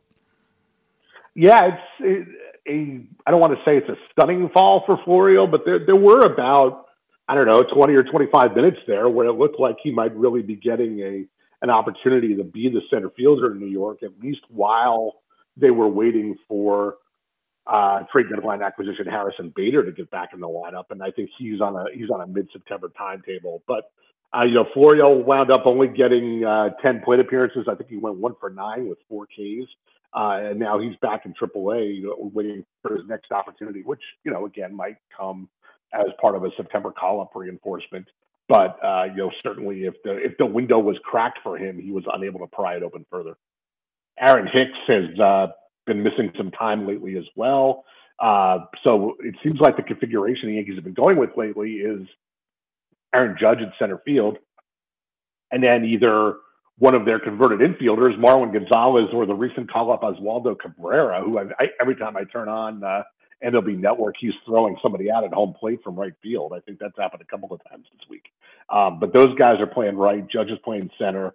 Stanton, of course, is nowhere to be found in the outfield. They're going to be careful with him coming off of that Achilles injury, and I think he's going to be limited to DH work. So that's how they're arranging the outfield at the moment. And Florial, his OPS plus, as recorded at baseballreference.com, minus 43. And that's a score you don't often see in OPS plus, is a minus. That's not easy to do, yeah. Well, 050 batting average, a 136 OBP, 050 slugging, a 186 OPS, so that's pretty bad. I mean, it's a very, very small sample, as you suggested. I think he's got 22 plate appearances or something like that. It seems important that Stanton is not going to be able to play the outfield, we don't think, which means he does have to play DH, because the Yankees have been using that DH spot pretty extensively to give their regulars kind of those half days off. What are they going to do if Stanton is cluttering up the DH spot with all of those guys that they want to give a day off to here and there? Yeah, we can't really say the Yankees didn't miss Stanton, because, of course, his absence corresponded with the lineup going sort of completely silent for the last few weeks, much to the angst of Yankee fans. But, what the Yankees were really doing with the DH spot at the time seemed like it should work out fine, is that they were taking, of course, those 5 infielders they have in Donaldson, Kiner-Falefa, Torres, LeMahieu, and Anthony Rizzo, and kind of shuffling them through the DH spot and the 4 infield spots, which seems like it should have been plenty productive. Of course, it wasn't working out that well. But they now lose the luxury to do that. And, being the only true shortstop there, you think Kiner-Falefa's playing time is sort of ironically probably the safest there. But among the other guys who are the ones who have the fantasy relevant bats, your Donaldson, Rizzo, Torres, LeMahieu. Now I think one of those guys is going to be sitting almost every day. So that's, I don't think there's a clear loser there. I think it's really sort of everybody gets a day off. Stanton gets a day off in there too. And, all of those guys will probably end up sitting, once a week or so as they, as the Yankees theme alert, try to keep everybody fresh and healthy for the impending postseason. And of course, bring some fire into that, rather dormant lineup. The Yankees also acquired a right-hander, Scott Effross, right at the deadline, and it looked like he was kind of pushing his way into the save mix with Clay Holmes especially being on the IL, and Aroldis Chapman come back and not really be that effective. So all of a sudden it looked like maybe Effross was going to grab a save or two. Now he's on the IL. He's got a shoulder problem, which doesn't sound good. Chris Olsen covers the Yankees for playing time today. So with Holmes out and Effross out, what's going on in the bullpen? Yeah, boy, this has quickly become, for all of the attention on the Yankees lineup issues that we were just talking about, the bullpen has really become one of the more fascinating bullpens around, especially for a team this good that turns up save opportunities. 2 weeks ago, I think right after our last show, the Yankees were in Boston, and I was at one of those games, and it was one of the nights when Clay Holmes melted down right before he actually ended up on the IL. But for the 2 games up here, Chapman looked fantastic. Pitched 2 nights in a row, struck out like 4 out of the 6 guys he faced. I think the second night, even on the second night of the back-to-back, Boone went to him for 4 outs, which is something I had to go back and look at. And it was actually the first time that Boone had done that this year, which seemed like a pretty strong statement of confidence that, hey, Aroldis Chapman is back, right? And it was great timing because it was right when Holmes turned into a pumpkin. So you thought Chapman would jump right into the job. However, then the next, just when you thought things were stable in the Yankee bullpen, the next weekend down in Tampa, Chapman got 4 days off after looking great in Boston, and then he went to Tampa and Tampa and Toronto and melted down twice in a row. He had 2 outings where he walked 4 guys total. I think he only got 1 swinging strike across the 2 games, and suddenly it's like, okay, well, if you thought Chapman was back, that guy, made about a 10-minute appearance, and suddenly the beleaguered Aroldis Chapman is the one we've got again. So all of that said, at that point, everything looked like it was pointing toward Efros, but now Efros goes on the DL with a shoulder problem. So what do the Yankees do? Aaron Boone is kind of, you must love this, PD. Boone has kind of turned back to like a 1970s relief model. He's using his relievers the way that you would use, you saw like Kent Tekulve or Goose Gossage or Dan Quisenberry get used. We saw Lou Trevino for like a 7-out save the other night. And then both Clark Schmidt and Lucas Luque have also, Clark Schmidt actually had a 10-out outing, I think, that ended up, he ended up getting a win, but he got the last 10 outs of the game in one of the games against the Mets, which is among the more odd reliever usage patterns we've seen all year. And then Lucas Luque did the same thing. It was more in a blowout situation last night against Oakland. But Boone has kind of got to this mode where he's like, I've got a guy, I'm putting him in the 7th inning, and I'm leaving him out there, and we'll see what happens. And it's great because it's right out of Earl Weaver's book. It's an interesting way to run things, especially if he keeps going. But I know that the Baseball HQ analysts have given Trevino kind of a lead share of the save opportunities. Chapman's still on the list, although, man, I don't know why. And Jonathan Loaizaga third. I think he picked up a save or finished off a win earlier this week. So they have some options, but it would be way more interesting if they did what you're suggesting and started going with these very long relief outings to give those relievers the long saves. But of course, the downside of that is after a guy goes in there for 3 innings, he's not available for the next couple of days at least, and you have to start thinking, well, how much do I trust all of these guys to do that over and over again as we try to get this bullpen settled? A lot will be fixed or could be fixed when Holmes returns from injury, but as you head into the playoffs and the Yankees are likely to be the number 1 or 2 seed, you don't want to have your bullpen being a source of angst as you're trying to figure out how you're going to win the World Series. It's just something you don't want to have to worry about. You got other fish to fry. Yeah, that's exactly right. And there's a lot of talent in this Yankee bullpen. At the moment, as we said, there's not a lot of health, but I think you're probably right. I'm sure what happened this week is mostly a function of, cascading effects of once you use Trevino for the 7 outs early in the week. And as you say, he's unavailable for a couple of days. So then, that cascades your decisions the next night, et cetera.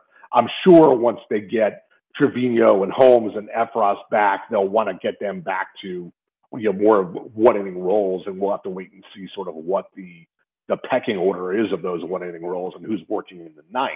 But if they get those guys back, and Loaizaga really looks like he's been very good in past years, but it looks like he's still very much shaking off the rust right now. And I can't even begin to speculate what's wrong with Chapman. But there's a lot of talent there, and I think they're going to spend a good chunk of the next month or so before the playoffs just trying to get these guys into regular work every 3rd day kind of thing. Let them get their inning in and try to get something of a rhythm to it as long as they hold on to one of those top 2 playoff seeds. They can worry as much about the workloads as about the results.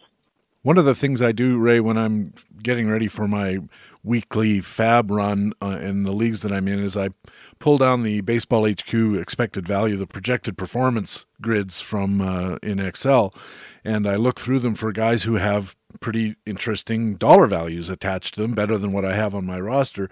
And one of the guys who kept popping up while I was doing this, when I was looking for pitching, was Ron Marinaccio. He kept turning up on our Baseball HQ projections as having $6, $7, $8 value for the rest of the season. I think that was based on, his ERA at the time was 160 or something. It's up to 170 now.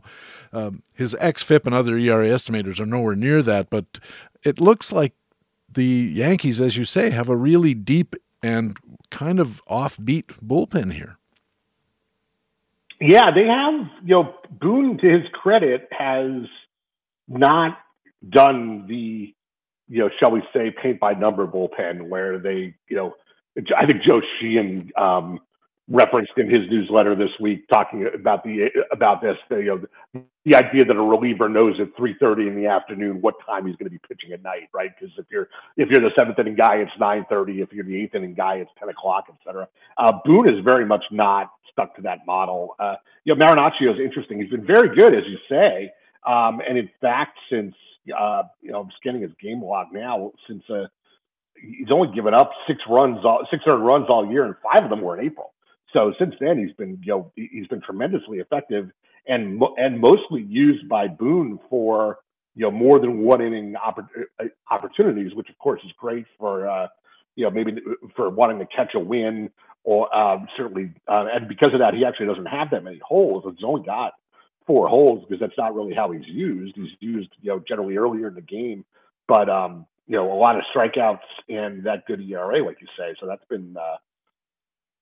And coming into an early game that's in doubt in the 4th, 5th inning, when the Yankee offense is clicking, is a great way to come in when you're down 3-2 and leave when you're up 6-3, right? So that's kind of the value proposition there. Yeah, 30.3% strikeout rate, 12.3% walk rate, which is a little high. So he's at 18% strikeout minus walk, but an 0.80 whip and a 1.72 ERA. I just caution our listeners again that there might not be full skill support for this, but a guy like Marinaccio, there's some other guys in that situation. Wandy Peralta jumps to my mind, and Luetge you mentioned, so that they have a lot of ways that they can go here. So it's going to be really interesting to watch. I wonder, however, Ray, if the net result is going to be it's very difficult to figure out what to do from a fantasy perspective because they have all of these irons that they can throw into the fire. Yeah, I think that's right. And like I said, I think Boone's priority in September is going to be to spread the work around and try to get as many people as he can on sort of the optimal glide path for October. Marinaccio's skills are really weird, though, like, as you were alluding to there. One of the reasons there's not full skill support is that he's only got a 15% hit rate, a 150 BABIP, which is about half of, what we would sort of expect it to be. But the weird thing backing that up is his ground ball, line drive, fly ball split. He's got 42% grounders, 48% fly balls. And with the ball we have this year, fly balls aren't necessarily a bad thing, right? But they don't square him up. His line drive percentage is 9, which is about as low as I've seen anywhere this year. So he somehow has, at least in the 30-something inning small sample, he has the skill of avoiding the barrel of the bat, which, is not something we directly measure, but obviously leads to good outcomes. Moving along, Ray, shocking news out of Minnesota. They put outfielder Byron Buxton on the 10-day IL. This time he's got a hip injury. If we had one of those maps of the body, you could start coloring in all the parts, and pretty soon he'd be completely filled in, this poor guy. Rick Green covers the Twins for playing time today. What's the playing time effect of the latest departure of outfielder Byron Buxton? Yeah, when you said shocking news, you really meant that, shocked, not shocked meme, right? Yeah, I'm shocked. Shocked, I tell you. Was that Casablanca? I'm shocked there's an injury in this particular body. Yeah, it's obviously been a rough go physically for Buxton this year, going right back to the beginning of the season. No timeline from the Twins yet about what to expect there. We've talked a bunch of times this year in the frequent Buxton injuries that the primary beneficiary is usually Nick Gordon stepping into center field. In the current configuration of this team, where Gordon is also getting a fair amount of playing time at other positions, it's also Gilberto Celestino is probably the other option in center field right now, which is not terribly exciting. But as you say, PD, if you're in some leagues where you're mining deep threat bats, there may be something to be had there. Yeah, Gordon and Celestino seem to fit together as a platoon possibility out there as well, with Celestino on the short side. The Twins also made a move that caught me a little by surprise. They called up a catcher, Caleb Hamilton. They already have a couple of catchers on the roster, and Hamilton's, he's not going to make anybody forget Johnny Bench. Why would they add a third catcher to this roster? I think it's basically because the other two were Gary Sanchez and Sandy Leon. Sandy Leon being one of the worst hitting catchers around. now that Jeff Mathis is no longer employed in the majors, I think Sandy Leone carries that baton. So Baldelli had found a couple of places this week where he was pinch hitting for the catcher and apparently wanted to have the ability to do that, without worrying about burning his last catcher, et cetera. So they've added Caleb Hamilton to the roster. I'm still not excited about any of these guys. Hamilton's really an org guy who's one of those catchers who has a little bit of power emerging as he gets a little deeper into his a little closer to maturity here, but I don't think you're going to see him play much. Leone, like I said, can't hit, and Gary Sanchez, good things happen when he puts a bat on the ball, but that doesn't happen nearly enough. Minnesota also optioned starting pitcher Devin Smeltzer to AAA, and boy, this is something that legitimately caught me by surprise. They promoted starter Aaron Sanchez, and my first thought was, is this the same Aaron Sanchez who used to be a pretty good starter for Toronto and of late has been a pretty bad starter for some other teams? It is, and I think it's a statement. We might have talked about this a couple of weeks ago with, that the Twins were leaning heavily on Dylan Bundy and Chris Archer, and that obviously wasn't going well. So I think they opted for curtain number 3, right? which turned out to be a goat eating hay in the form of Aaron Sanchez or something like that. Yeah. But not good news for for fantasy purposes. Sanchez has already been through a couple of teams in 2022. He started out in Washington and then hung up an ERA over 7 there, and now he's got a couple of appearances with the Twins.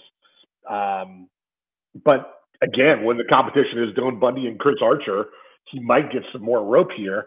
And then I don't know that he'll actually make it back to starting, but I did see that Kenta Maeda's on a rehab assignment from his Tommy John surgery, and I guess if these clowns keep clowning around deep into September and Maeda checks a couple of boxes on his rehab tour, maybe we'll see him in the last week or two of the year. I don't know about that, but you can certainly understand why the Twins would send Maeda out, because he can't really be worse than these guys.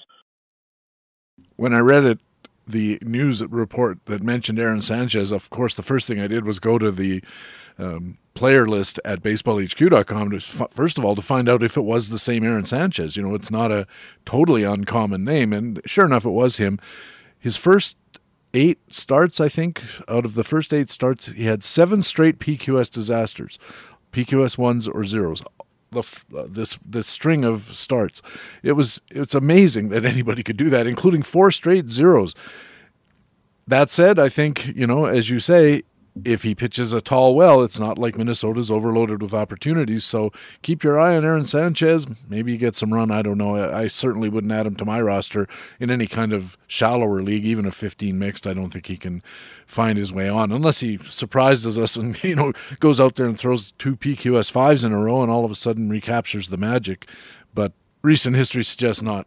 That's good, because I always need to make a note of someone like that for the there's a blurb in the Baseball Forecaster that I update every year that talks about our consistency grades and how consistency isn't always a good thing. And there's always somebody who I want to point out that meets this profile. So I can say, yes, Aaron Sanchez has a consistency grade of A. That does not mean you want Aaron Sanchez. So maybe he'll be that guy this year. Yeah, there's such a thing as consistently bad as well as consistently good. Yeah. The White Sox placed starter Michael Kopech on the 15-day IL. He's got a sore knee. They recalled relief pitcher Tanner Banks. Rick Green covering the White Sox for playing time today. What's the latest with the rotation in Chicago? Yeah, I guess Kopech is only supposed to miss the minimum, which surprised me. I didn't actually get to see the outing where he was hurt earlier this week, but I guess he didn't make it out of the first inning. He only pitched to 4 batters, and his velocity was way down, et cetera. I guess he had tweaked the knee during warmups and tried to make a go of it, and it was not successful. But I guess it's not serious. They're saying he's only going to miss the minimum. So Tanner Banks is up to provide relief for the next 8 or 9 days until Kopech can slide back into the rotation. There's one missing start in there before Kopech can get activated again. I guess it's going to be Davis Martin pitching this weekend. He had a PQS 2 outing a couple of weeks ago for the White Sox, going 5 2/3, and only giving up 1 run. He's got a 4.25 ERA with an xERA that's a little worse than that over 36 innings this year. So he's a perfectly cromulent fill-in, I guess. Kansas City placed right-hander Zach Greinke and right-hander Josh Stomont, the reliever. Both of them have tendonitis in the pitching arm and the forearm for Greinke, the biceps for Stomont. In both cases, not what you want to hear. They recalled a couple of pitchers I have to confess I don't know that I've heard of, Colin Snyder and left-hander Anthony Mizowicz. And when I say that, I think I have heard of him. They come up, Ryan Williams covers the Royals for Playing Time today. What are the fantasy ramifications here, if any? Yeah, the forearm strain for Greinke sounds particularly ominous. The fantasy implications may be minimal because I don't think Zach Greinke is widely rostered at this point in his career. But we knocked 4 percentage points off of his playing time and 2 off of Stomont's. But yeah, I think both of those are liable to lead to bigger cuts or even getting zeroed out as we get deeper into September here. Jonathan Heasley and Jackson Kowar probably pick up most of those innings. Heasley has already jumped into that rotation, and this probably gives him more staying power. Kowar may start for Greinke on Saturday, basically because they have nobody else. Because they have a couple other guys, Max Castillo and Daniel Megden, who could have been candidates, but they're just off rotation in AAA. So I think it's got to be Kowar who starts this weekend. And Mizowicz, you're right. I think we last saw him in Seattle, if I'm not mistaken. He was the lefty guy in that deep Seattle bullpen, for as recently as earlier this season, if I'm mistaken.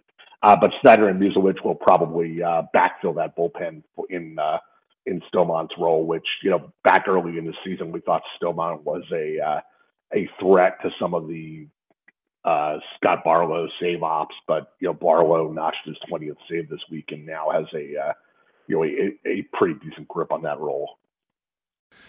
Up in your neck of the woods, Boston put right-handed starter Nathan Eovaldi on the IL, and when I first heard of this, I thought they were just kind of looking at it, but looks like it's serious enough that they want to give him some time off. Chris Olson for Playing Time today. What gives with Nathan Eovaldi? Yeah, it's a trapezius muscle. And I guess it's just not responding well to treatment. And, Eovaldi, I think even before he went on the IL for the last several starts, it seemed like his velocity was somewhat off. So I don't know if he's been battling this for a while and they finally just decided to shut him down and get him straightened out. He's a free agent at the end of this year. So, he may well be back in Boston, but Boston, I think, doing the right thing in terms of trying to get him healthy and squared away and able to end the season on a high note. But he could be back as soon as next weekend if all goes well there. But given that he has been responding poorly so far, I wouldn't be surprised if it's even a start longer than that before he comes back. And then as far as what Boston's doing, Josh Winkowski and Cutter Crawford have both been in the rotation while various other injured parties have been coming and going lately. Brian Bayo, got called up earlier in the summer and got knocked around a little bit, but has looked better in his last couple of starts. I think he's actually relatively entrenched now. Bayo is behind Nick Pivetta, Michael Wacha, and Rich Hill. So I think that means that when Eovaldi comes back, assuming everyone else is still in place, that one of Cutter Crawford or Winkowski will get bumped because I think they're committed to taking a good look at Bayo in September. He's their top pitching prospect, is he not? As faint praise as that is, yes, he is. I watched Winkowski against Toronto the other night, and that was not good. 6 innings, I think he gave up in a couple of innings. And Bayo, although his ERA is nothing to write home about, 7.36, he's got a whip over 2, but all of his skills look actually not too bad.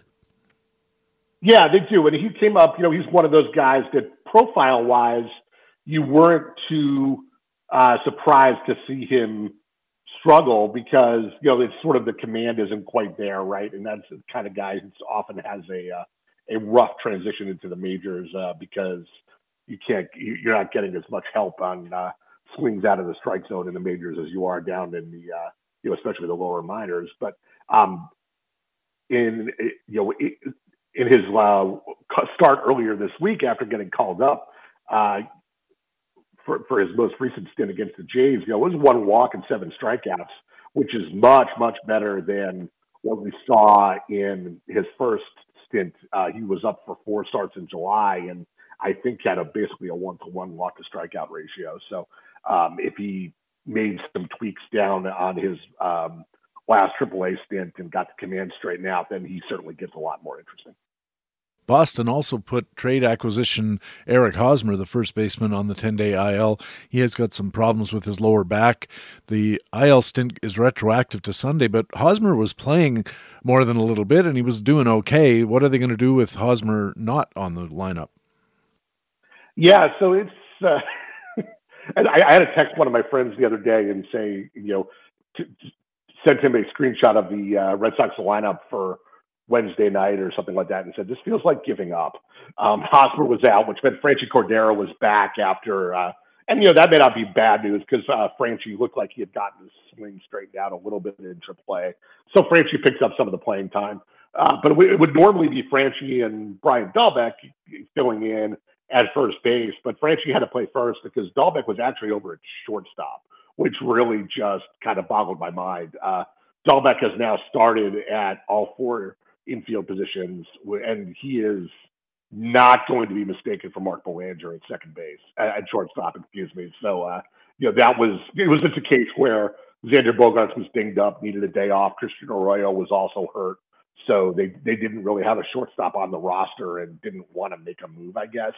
So they were just like, oh, Dahlbeck, go figure out shortstop as best you can. And like I said, it just really kind of felt like giving up. So presumably Bogaerts comes back, and then we go back to Franchy and Dahlbeck at first base for as long as Hosmer is out. And, Dahlbeck and Franchy, we did that for the first 3 or 4 months of the season to not great reviews. So maybe we'll see Tristan Casas soon. That would be more fun.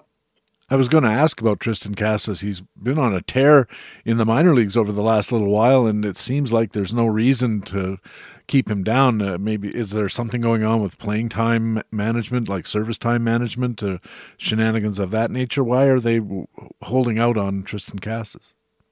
I mean, I'd like to think there's no reason for an organization with the resources of the Red Sox to be playing service time games. To be fair, the glass half full scenario there is Casas missed a bunch of time earlier in the summer. He was injured, so they may just be wanting him to bang out a bunch of at bats before they call him up. But I would certainly hope that he is a September call up and gets a decent look at first base in the majors, because I've seen enough of Franchy and Dahlbeck, especially if Hosmer's going to be out for a while. Let's bring up Casas and see what we have there, because that's not the Dahlbeck and Franchy Cordero experiment, I think, can officially be declared a failure. In Tampa, the Rays, and this is ominous, they pulled Wander Franco out of his rehab assignment at AAA. Chris Olsen covers the Rays for Playing Time today. What do we know about Wander Franco, and is this as dire as it sounds? Yeah, it doesn't sound good at all. If you remember, he's been out with a hand injury since early July that was causing him pain when swinging the bat. And we're now out to sort of the long end of the 6 to 8 week injury duration that was predicted to be. And he's now off the rehab assignment, like you said, looking for further treatment. So, not good news in any way. We thought this would be behind him by now. So they have a gap in the infield and at the top of the order. What are they going to do? Yeah, it's, as far as the infield, it's been Taylor Walls at shortstop. And, there were a bunch of candidates there when Franco first went out. We talked about Walls and Brujan and Isaac Paredes and all of these candidates. They've really settled in on Walls. He tends to stick to the bottom of the order, but they're leaning on him for his shortstop defense. And he's gotten more competent at the plate, at least in terms of boosting his walk rate and his contact rate. There's not much in terms of, driving the ball or run production happening, but he's at least putting the ball in play and drawing some walks. And from a fantasy perspective, there were a couple of steals early in the season, but that's sort of dried up. So there's not a lot of excitement there. There's also been Yu Chang, who's been filling in there in a little bit of a short side platoon. But not much fantasy help there, mostly because of lack of opportunity. Let's return to Kansas City and put a bow on this. They put first baseman Vinny Pasquantino on the 10-day IL and recalled catcher Sebastian Rivero from AAA. Pasquantino was hitting the ball with some authority. What's going on with this decision to put him on the IL with what looked like just a kind of a tweak of a shoulder rather than an injury? Yeah, it happened on Monday afternoon in an at-bat where he took like a bad swing and miss and came off the field holding his arm. And boy, in terms of weekly lineup changes, there's nothing worse than the guy who starts the very first game on Monday at 2:00, the first game of the week, right? Right. And by 2:20, he's out for the week, and you just have to stare at him, dead in your lineup for the rest of the week. Just super aggravating. But as you say, the glass half full is that it sounds like it's not totally serious, and he may be back after the 10 days. So as much as I complained about the Franchy Cordero, Brian Dahlbeck platoon in Boston, I think it's even more useless to see Ryan O'Hearn getting more at bats in Kansas City. I think we've established that there's no big payoff coming there. But yet that's who seems to be picking up the playing time in Pasquantino's absence here.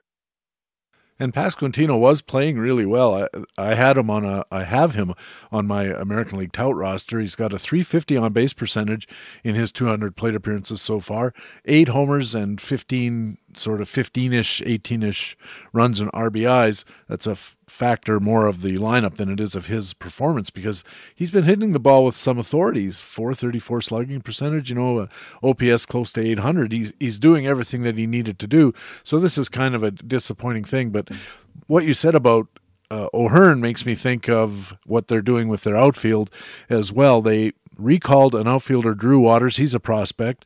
And they sent Nate Eaton, another outfielder whom they had on their roster recently.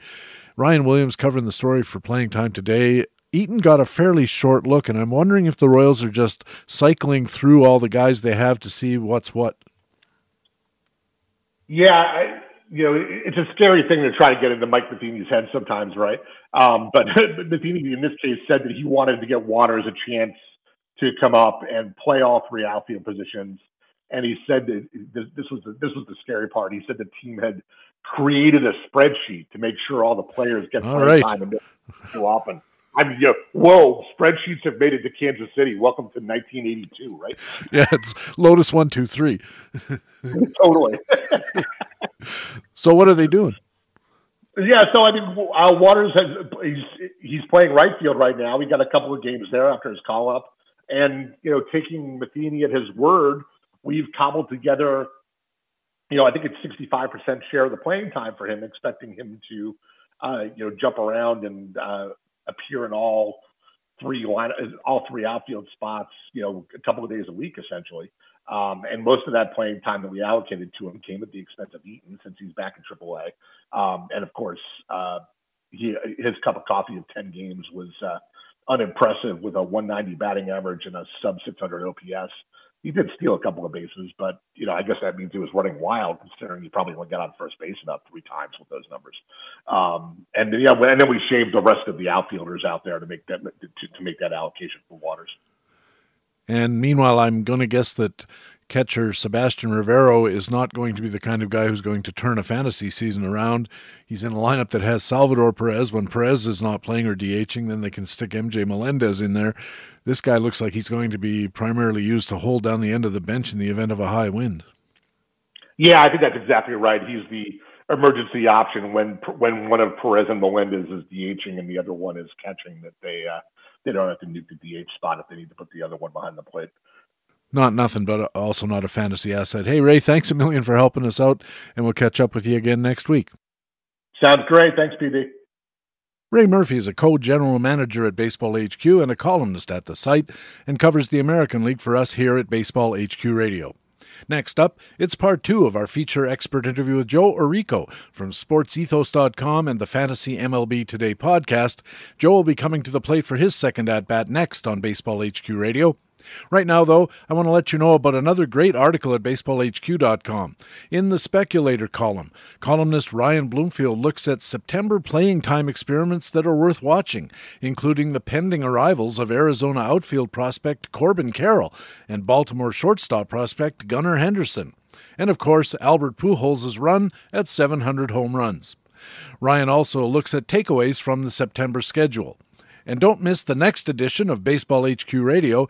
It's another Friday full edition featuring an expert interview with Rob DiPietro from the Pull Hitter podcast, plus all our usual great stuff, National and American League news analysis, and our Baseball HQ commentaries, and Rob DiPietro next Friday on another Friday full edition of Baseball HQ Radio.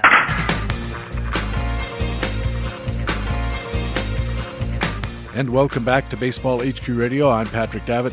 Time now for part 2 of our feature expert interview with Joe Orrico from SportsEthos.com and the Fantasy MLB Today podcast. Joe, welcome back to part 2. Thank you again for having me on here. Really looking forward to we actually get into the meat here now. We're going to talk about some players. Should be a lot of fun. Talk about some players for sure. On the Fantasy MLB Daily podcast on Monday, you talked about some players you called must-adds, and I guess this is something you do pretty regularly. But before we get to your individual recommendations and comments, what makes a player a must-add in a league? I think it really depends on, there's so many different factors. It's very individualized. If you are in a roto format and you're behind in steals, in a lot of other places you're pretty okay, then you might add a player who is specifically just a steals guy when they don't really help you anywhere else. And they might be a must-add player for you, whereas most of your league mates would just leave them on the waiver wire. Typically, I'm trying to find players who give you at least 3 categories worth of production. If they give you 2 and it's really excellent production from 2 categories, then you'll take that. But I'm trying to find guys who provide some kind of value across the board. Like I said, at least 3 categories. Maybe you can get away with 2, but I'm trying to find guys who are not just maybe pinholed in one thing. Like John Birdie is an example of somebody who, given the right situation earlier in the year, I think he was very valuable, but he only contributed in one place. So I'm trying to find guys who do a little bit more than that as a whole. You called Alec Bohm of Philadelphia your biggest must-add. Why the appreciation for a guy having a season that a lot of fantasy analysts have called disappointing? Although he had 2 home runs Sunday, he just has 10 for the season. What's so great about Alec Bohm? I don't really agree with the characterization. I think what he's given you so far has been really valuable. On the Yahoo player rankings, he's the 121st ranked player for the season. I think that's probably somewhere, honestly, a little bit higher than we would have expected from him. But 62 runs, 58 RBIs, like you said, 10 home runs, maybe you'd hope for a little bit more, but also a 292 batting average. So he's giving you like 3.5, 4 categories worth of production there. Third base is really not a spot where there are a ton of options on the waiver wire. There's been a couple of guys recently, like Emmanuel Rivera, I think is a decent, deeper league guy, but for most leagues, I think Alec Bohm is somebody who should be on a lot more rosters than he currently is. Over on Yahoo, it's about 65% rostered. I just think there's more room for him to go up there.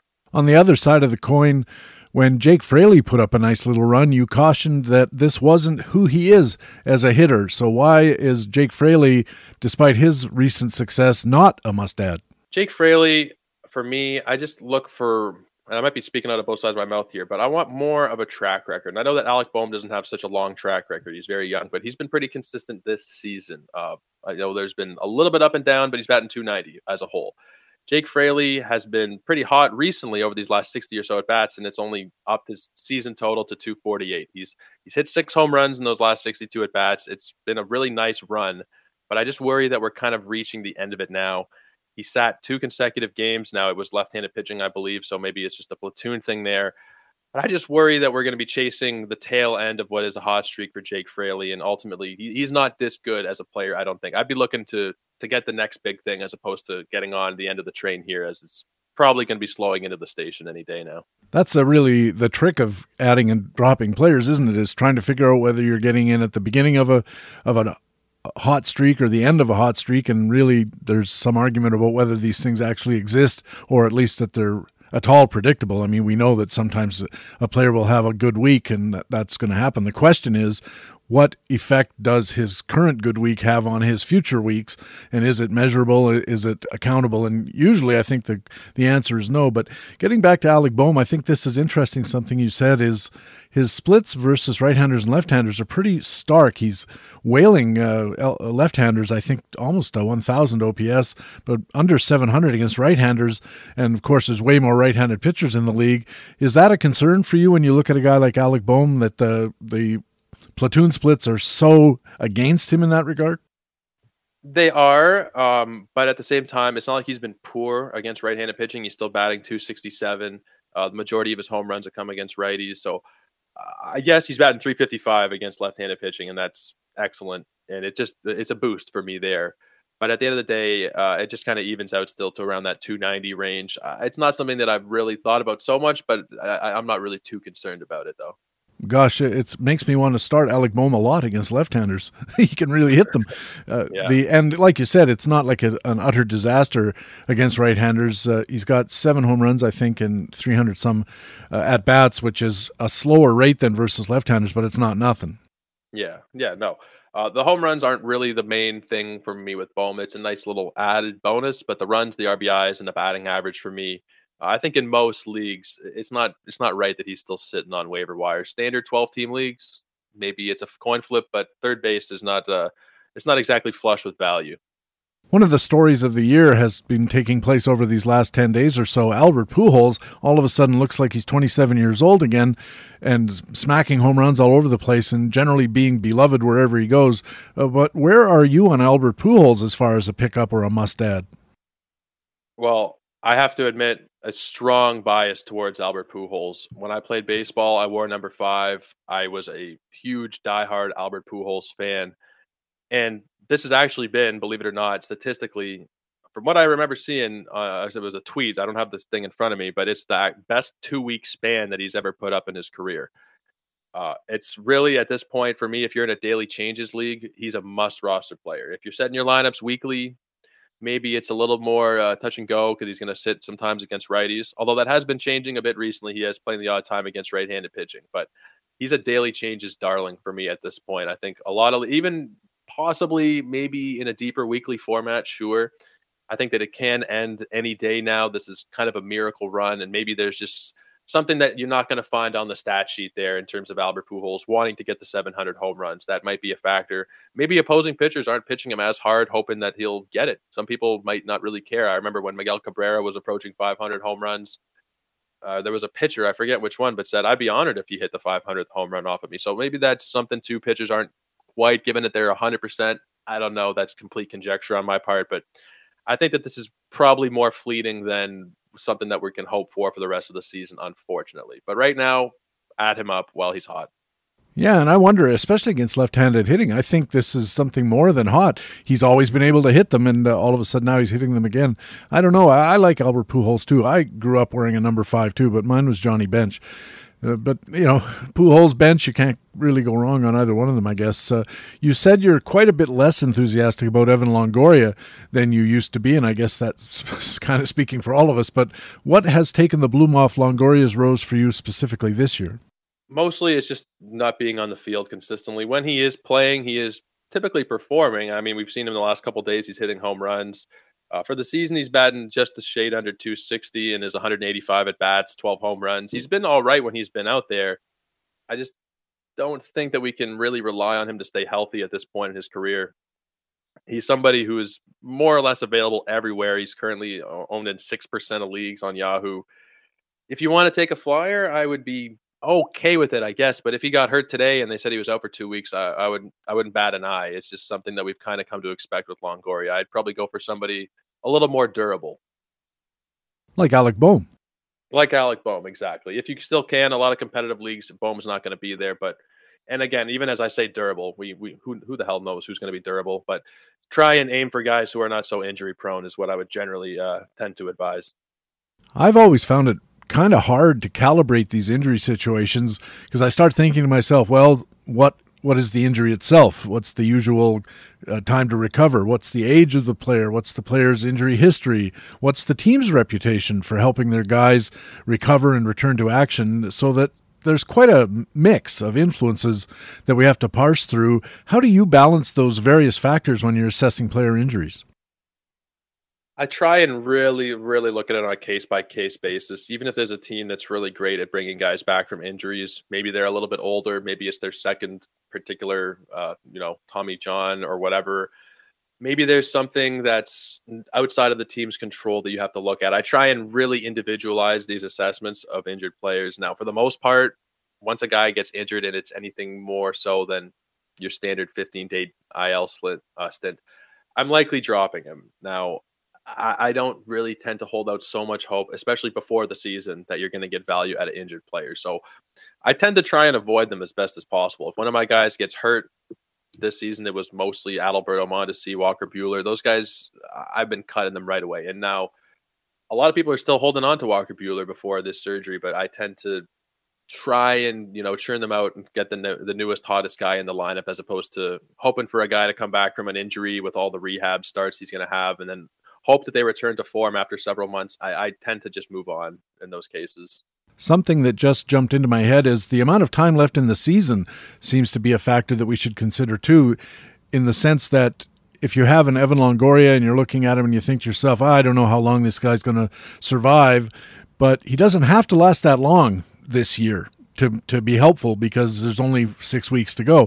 So it's not like you're taking him in mid-May and saying I hope he lasts the whole season, because that seems like a bad bet.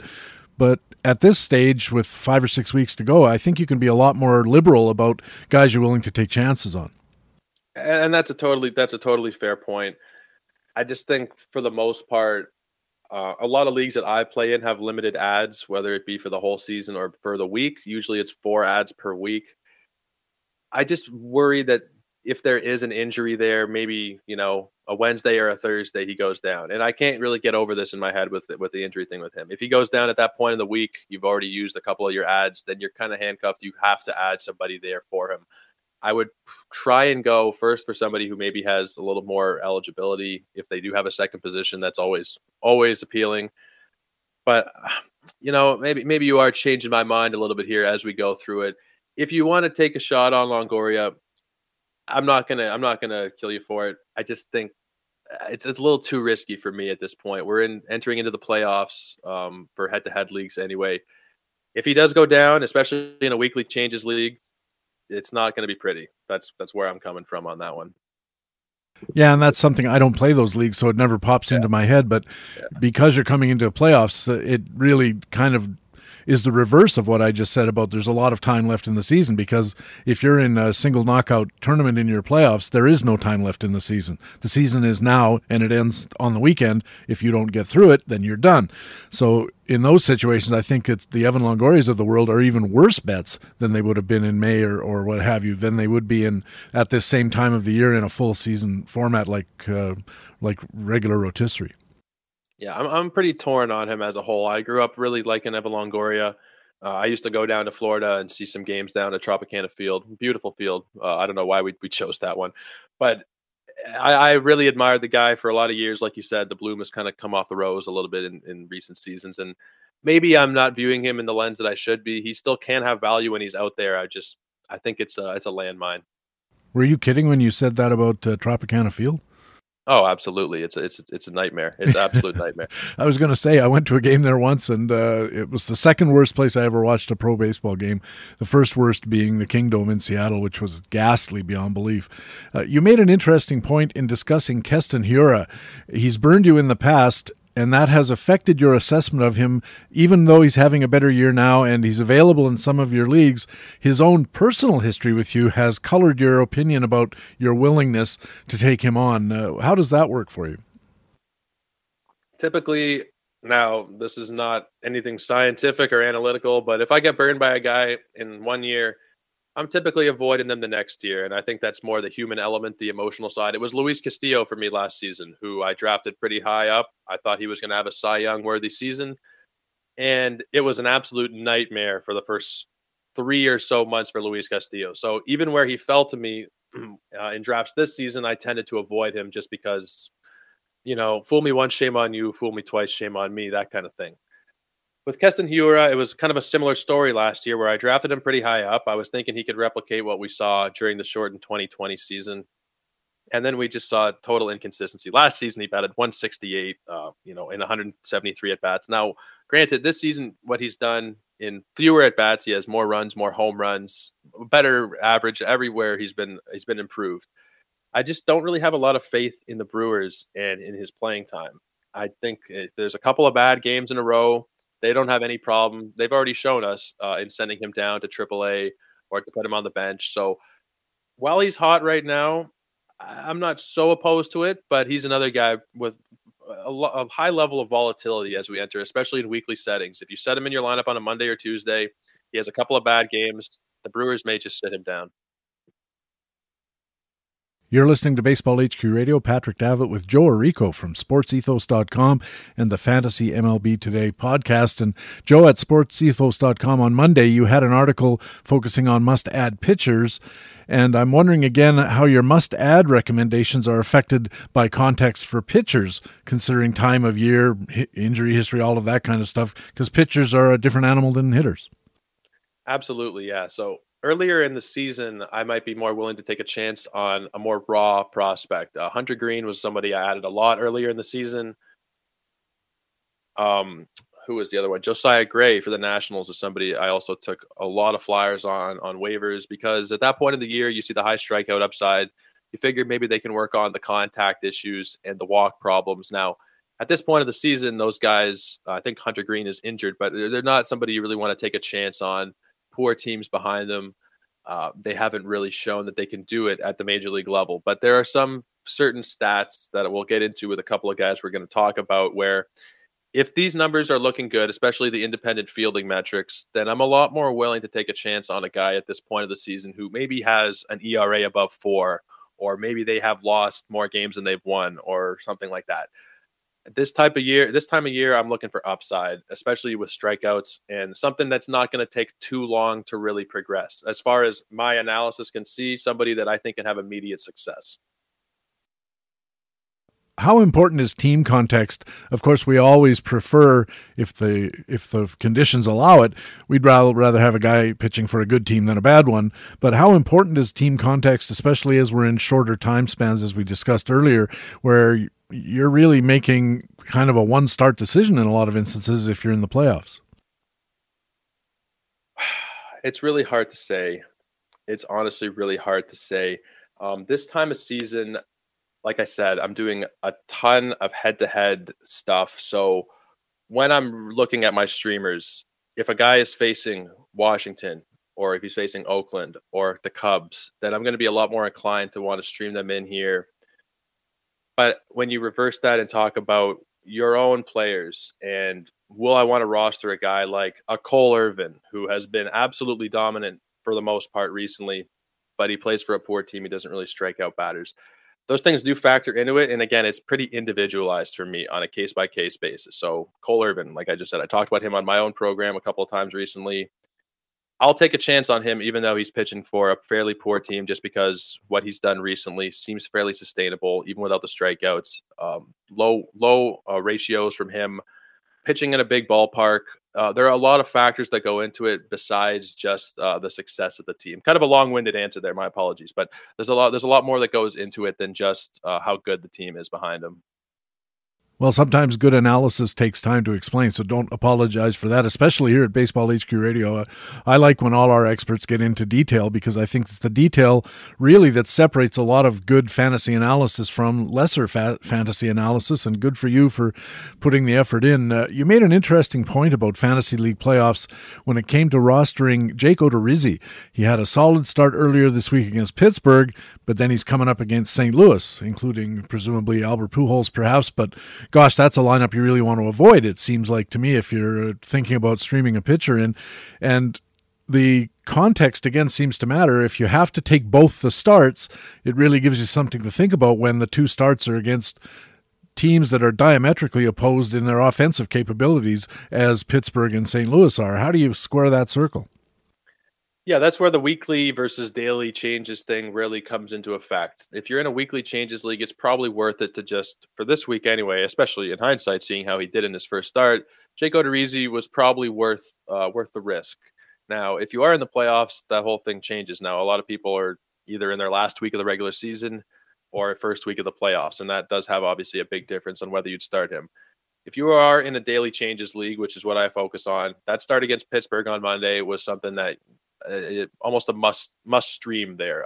Fantastic matchup. Odorizzi has a bad rap, but really he's not as bad as people think he is. That one for me is a must start. If you are still holding him in a daily changes league ahead of that start against St. Louis 5 days in advance, I don't know that makes the most sense. I think there's a lot of better options you can find throughout the week on the waiver wire. Now, weekly settings, you set them and then You take the good with the bad, the Pittsburgh and the St. Louis. But if you can, get that first great start out of him against a poor team and then move on to somebody else, I think that's ideal if you're in a daily changes league. Your top must-add arm was George Kirby of Seattle. Why do you like George Kirby? Well, for me, he's the top ad because he's still less than 60% rostered in a lot of leagues. And I can't for the life of me really understand it. Now, something that you had mentioned was that his low walk rate is kind of offset by his high hit rate. He allows a lot of base hits, but those things do kind of average each other out. I think the whip is just a shade below 1.2. So that has still been serviceable. He gives you plus strikeouts, pitching for a solid team, and he has made strides throughout the season. He's really been pretty consistent, but over the season, he just seems to get stronger and stronger.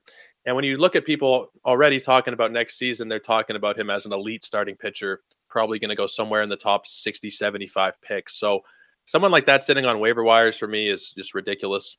I think that should be remedied. And it is. People are starting to add him. The percentages have gone up from the 30s now for the 40s to the 50s. It'll be, by the time this is released, probably over 60% rostered. But just make sure that Kirby's not available. I'm in love with the guy, to be honest with you. I love what he does.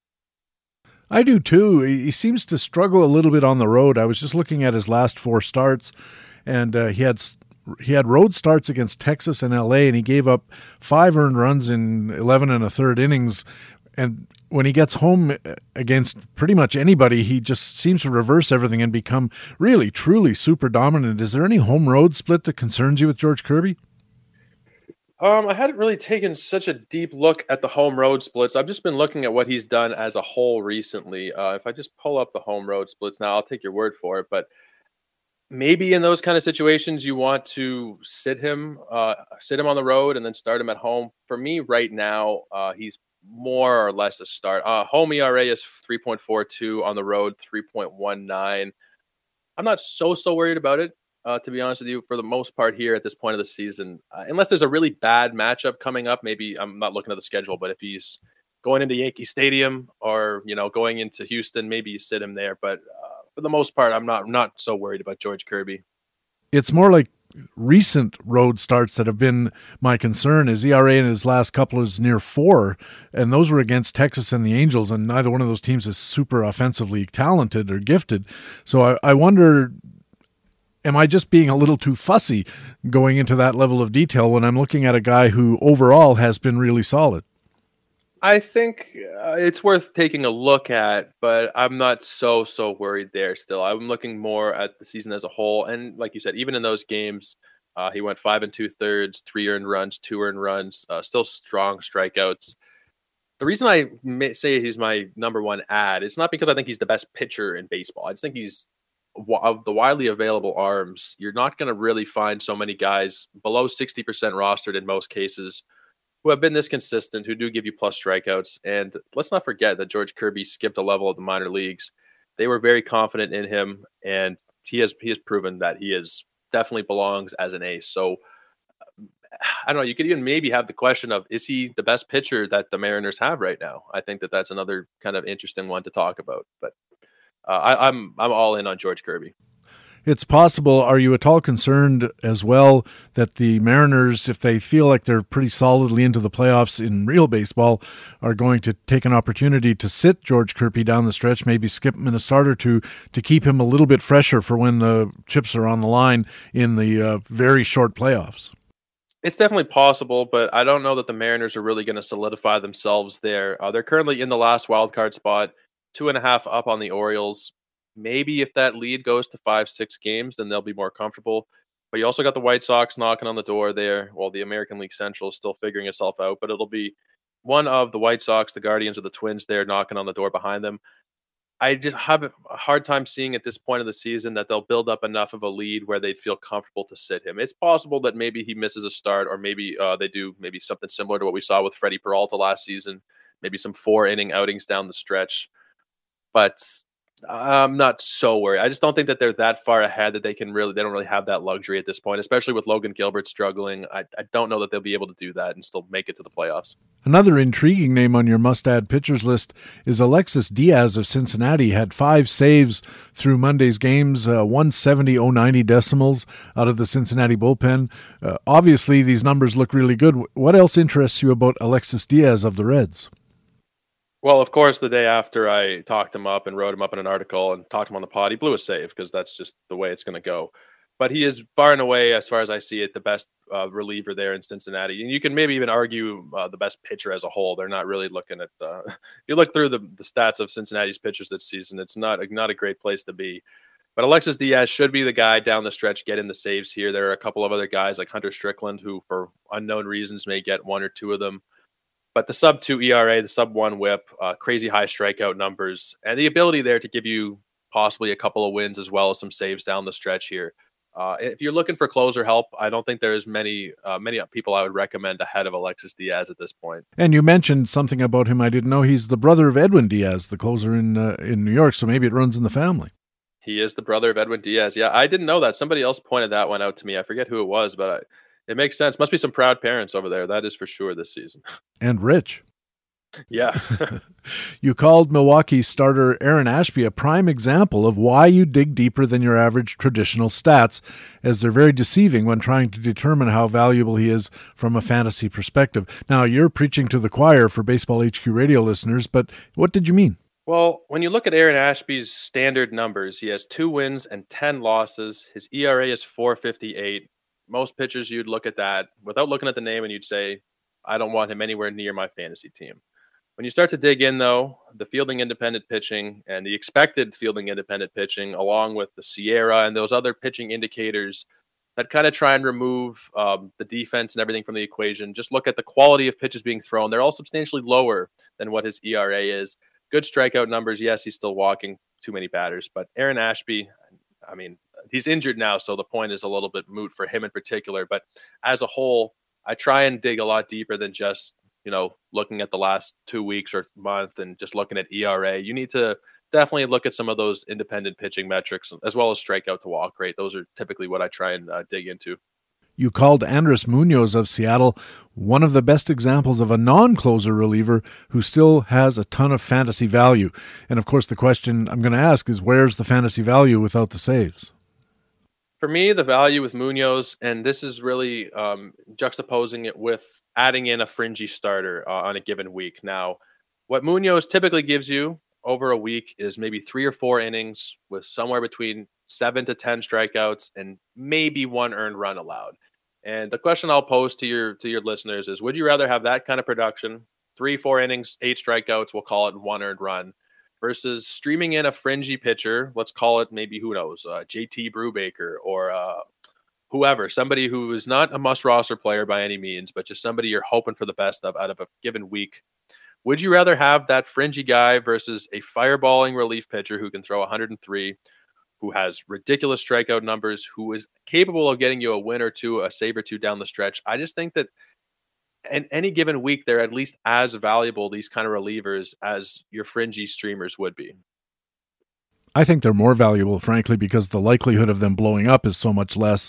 You throw your Brubakers in there hoping for a good start. You're just it seems like you're way more likely to get 3 innings of 7 earned runs than you are to get 3 innings of 7 earned runs from Andres Munoz or any of those other super high skill relievers. I think you make a tremendous point on that score, and that I don't think enough people are looking at the guys like Munoz and comparing them to who they should be comparing them to, which is fringe starters rather.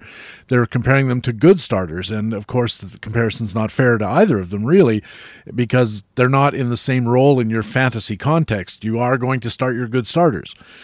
You're not going to always start your low talent starters, and that's where the question is, who am I going to start in their stead? And a guy like Andres Munoz to me makes a lot more sense than a Brubaker, that's for sure. You've admitted going on your pod and on Twitter about Justin Steele of the Cubs. I don't see it. What's going on with Justin Steele? I just wanted to quickly say one more thing with Andres Munoz, that he is one Paul Sewell bad pitch away from the closer role as well. So on top of all the other value we talked about with him there, he could potentially, get into the closer role if something were to happen. Now, with Justin Steele, it's again the availability. He's less than 40% rostered in Yahoo, and I've gone on about Yahoo roster percentages today. It's because typically what I focus on. 38% rostered. Over the last month, 26 innings, he has 39 strikeouts, a .68 ERA, and granted, a 110 whip, higher than his ERA. A little bit strange there. But he has been, for the season, pretty damn consistent. I mean, for the year, his ERA, I had it up and now it's gone. His ERA, I believe, is in the 3-ish range here, 3.25 for the season. The whip is still a little bit high, yes, but he's been giving you crazy high strikeouts and really low ratios now for a while. The main thing is just the availability. You can get him still in most of your leagues. He's not going to blow you away like this most of the time. Like a sub-1 ERA is not something that you can expect from him consistently. But right now, it's what he's doing. The wins might be a little scarce coming on the Cubs, but strikeouts and ratios have been there for quite a while now. Charlie Morton isn't on any free agent list, but you just wanted to comment on the extreme unlikelihood that he has a sub-4 ERA this season after a terrible start.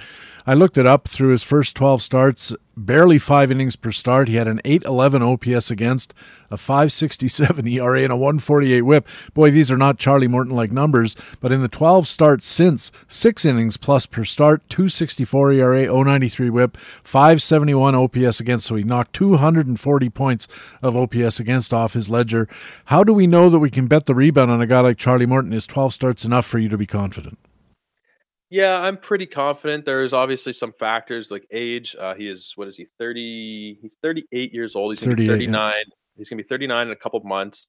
A lot of mileage on that arm. Now, earlier in the season, he was getting dropped by some people after the first few starts. It was 3 or 4 walks every game, barely any strikeouts. It was 5, 5, 4, 1, and 3 through his first 5 starts. Not really giving you much. And then he just blew up. He started striking batters out again.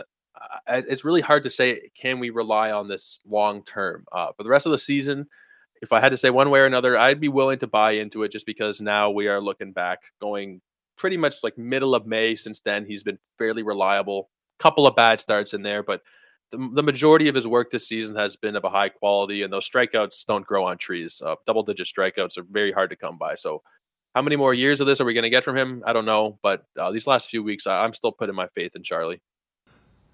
When I was a kid growing up and playing baseball, the insult that they used to yell at you when you were on the field is pitcher's got a rubber arm. But as I've gotten older, I've started to realize a rubber arm's actually a pretty good thing to have. And Charlie Morton, It seems to me, is one of those guys who might have one. He's one of those guys, when I look at him, I think this guy could be pitching till he's in his 40s. He could be the Tom Brady of Major League Baseball. Yeah, no, I've actually kind of made that same kind of comparison with like Verlander and Scherzer the other day, saying they're going to fall off, but what if they don't?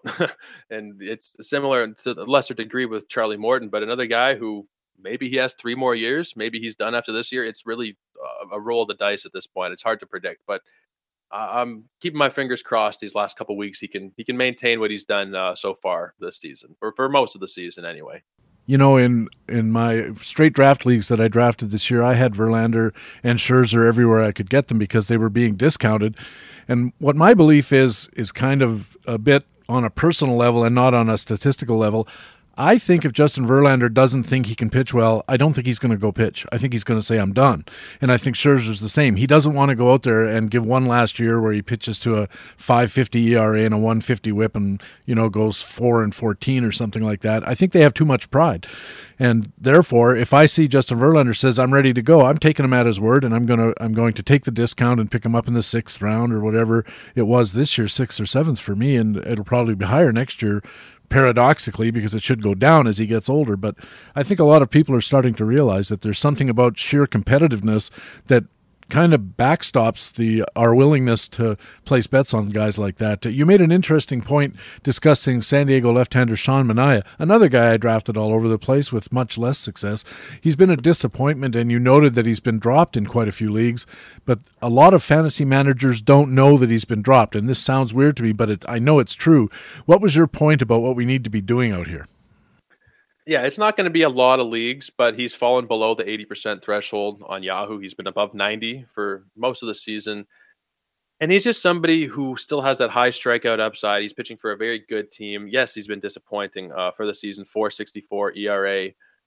But he's one of those guys where, and even today I saw Blake Snell being dropped by not a ton of teams, but there were some people getting rid of Blake Snell. He had a bad start. It's like these high strikeout pitchers for really quality ball clubs. When I'm evaluating pitchers, there's two things. They're not the most important things, but the quality of the team they pitch for and their strikeout ability are definitely at the top of the list or close to the top of the list of things that I try and look for. Manaea can really rack up the strikeouts. It has not been so great this season. He's averaging about a strikeout per inning. But you combine that with the fact that he's playing for a contender, there's likely going to be more win opportunities than you'd have streaming in the average guy. For me, if Sean Manaea was dropped in your league, I'd be taking a flyer on him. I think that he has plenty of upside these last couple of weeks.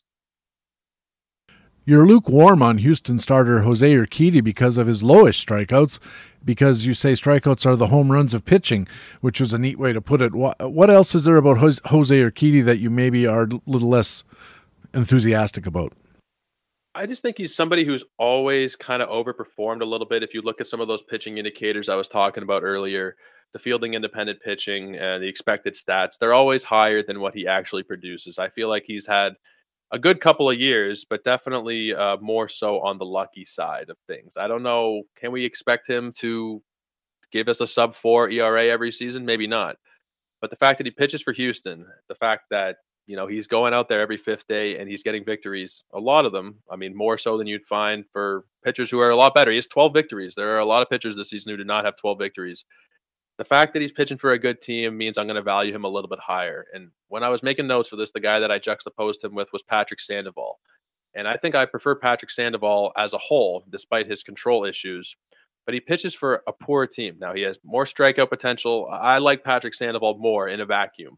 But the fact that he's pitching for the Angels versus the Astros, you'd go with Urquidy pretty much 100 times out of 100 there, unless you're really specializing for strikeouts. So the fact that he's playing for a good team, that really goes across baseball. We've seen it with Tyler Anderson and a couple of others this season. It can be a really underrated part of your fantasy value, just the stadium that you suit up in every night. Something you said really sparked something in my mind, and that is, this is a pitcher, Urquidy, we're talking about, who has consistently under ERA'd his expected ERAs or his estimators, whatever, xERA, FIP, xFIP. He's always underneath them. And at what point do you think it's legitimate for us to say there's something about the way this guy pitches that the estimators are missing? And that just because he has a FIP of 437 and a ERA of 363, which is what he is this year, so he's 70 points under his FIP, and under his xFIP is exactly the same pretty much. So he's under these estimator metrics every year. And at a certain point, don't we just have to say, for this pitcher, for some reason, I'm going to throw out the estimators and I'm going to believe the ERA because he just keeps doing it? Yeah, I think maybe some people are there. For me personally, it's hard to really say why he's done so well. And maybe he has just been lucky for these last few years, but his BABIP is 250 for his career, which is pretty well below the league average. He leaves close to 80% of batters on base for his career, which is also pretty high above the league average. So I don't really know how to quantify Jose Urquidy. If he was pitching for the Nationals or if he was pitching for Oakland or somebody else, I don't think that I would be wanting to roster him. I think that a good portion of his value does come from the fact that he plays for Houston. He's not giving you a lot of strikeouts, and granted, he doesn't walk a lot of batters either. But I think that really a huge chunk of this value comes from the team he plays on. If he were to be traded to a poor team, I wouldn't be interested in him, I don't think. He's a really fly ball oriented pitcher too, which is something that ordinarily would kind of increase his ERA and lower his WHIP, and it seems to be that his ERA has been pretty stable anyway, around where we would expect given the left on base and BABIP stats. I don't know. I think these Jose Urquidy guys are pretty interesting from that point of view. There's always 4 or 5 of them every year that you look through the results and you compare them to the metrics and you say something here's just out of alignment. Not just pitchers, hitters too. You've got a guy who strikes out a lot and doesn't walk very much and still hits 320 or something like that. And you look at this guy and you think this can't happen. And then the next year he does it again. And the year after that he does it again. And after a while, I just wonder that you just have to put an asterisk by him on your cheat sheet and say, ignore this guy's metrics because for some reason they just don't apply to him. Yeah, it's definitely, if he does this again next season, then I'll be all with you. But I just think there's going to be 1 year where Keedy has a ERA above 5, and we'll really see the true version. Now, he's a guy, like, of all the players we've talked about today, he might be the hardest one to actually nail down. His stats all indicate that he shouldn't be doing this, but like you said, maybe he's just somebody we put an asterisk beside, and we draft and we hope for the best year after year, even though I think 1 year we'll probably see return to what it should be. I think after this call's over, I'm going to go over to Baseball Savant and see if he's somehow maybe getting a lot of medium-level contact on ground balls and fly balls, which are the surest outs that there are those cans of corn fly balls and those, balls that aren't hit soft enough to trouble an infielder and not hard enough to get by him. It's just a 4-hopper to short and he gets outs. Maybe that's something to do with it. He's just inducing some kind of weirdly soft contact or medium contact. It's really interesting though. And you did make a point in the podcast and in your writing about lower K pitchers on good teams maybe being more valuable than higher K guys on poor teams. And that's because of wins. But at the same time, we know that wins are really capricious as a stats. You can have guys who pitch very well for good teams and don't win a lot of games and vice versa. How do you find the right balance between getting the strikeouts, having the win potential because of the team, but they're on opposite sides of the seesaw? Where do you draw the line, or do you just do it on a case-by-case basis?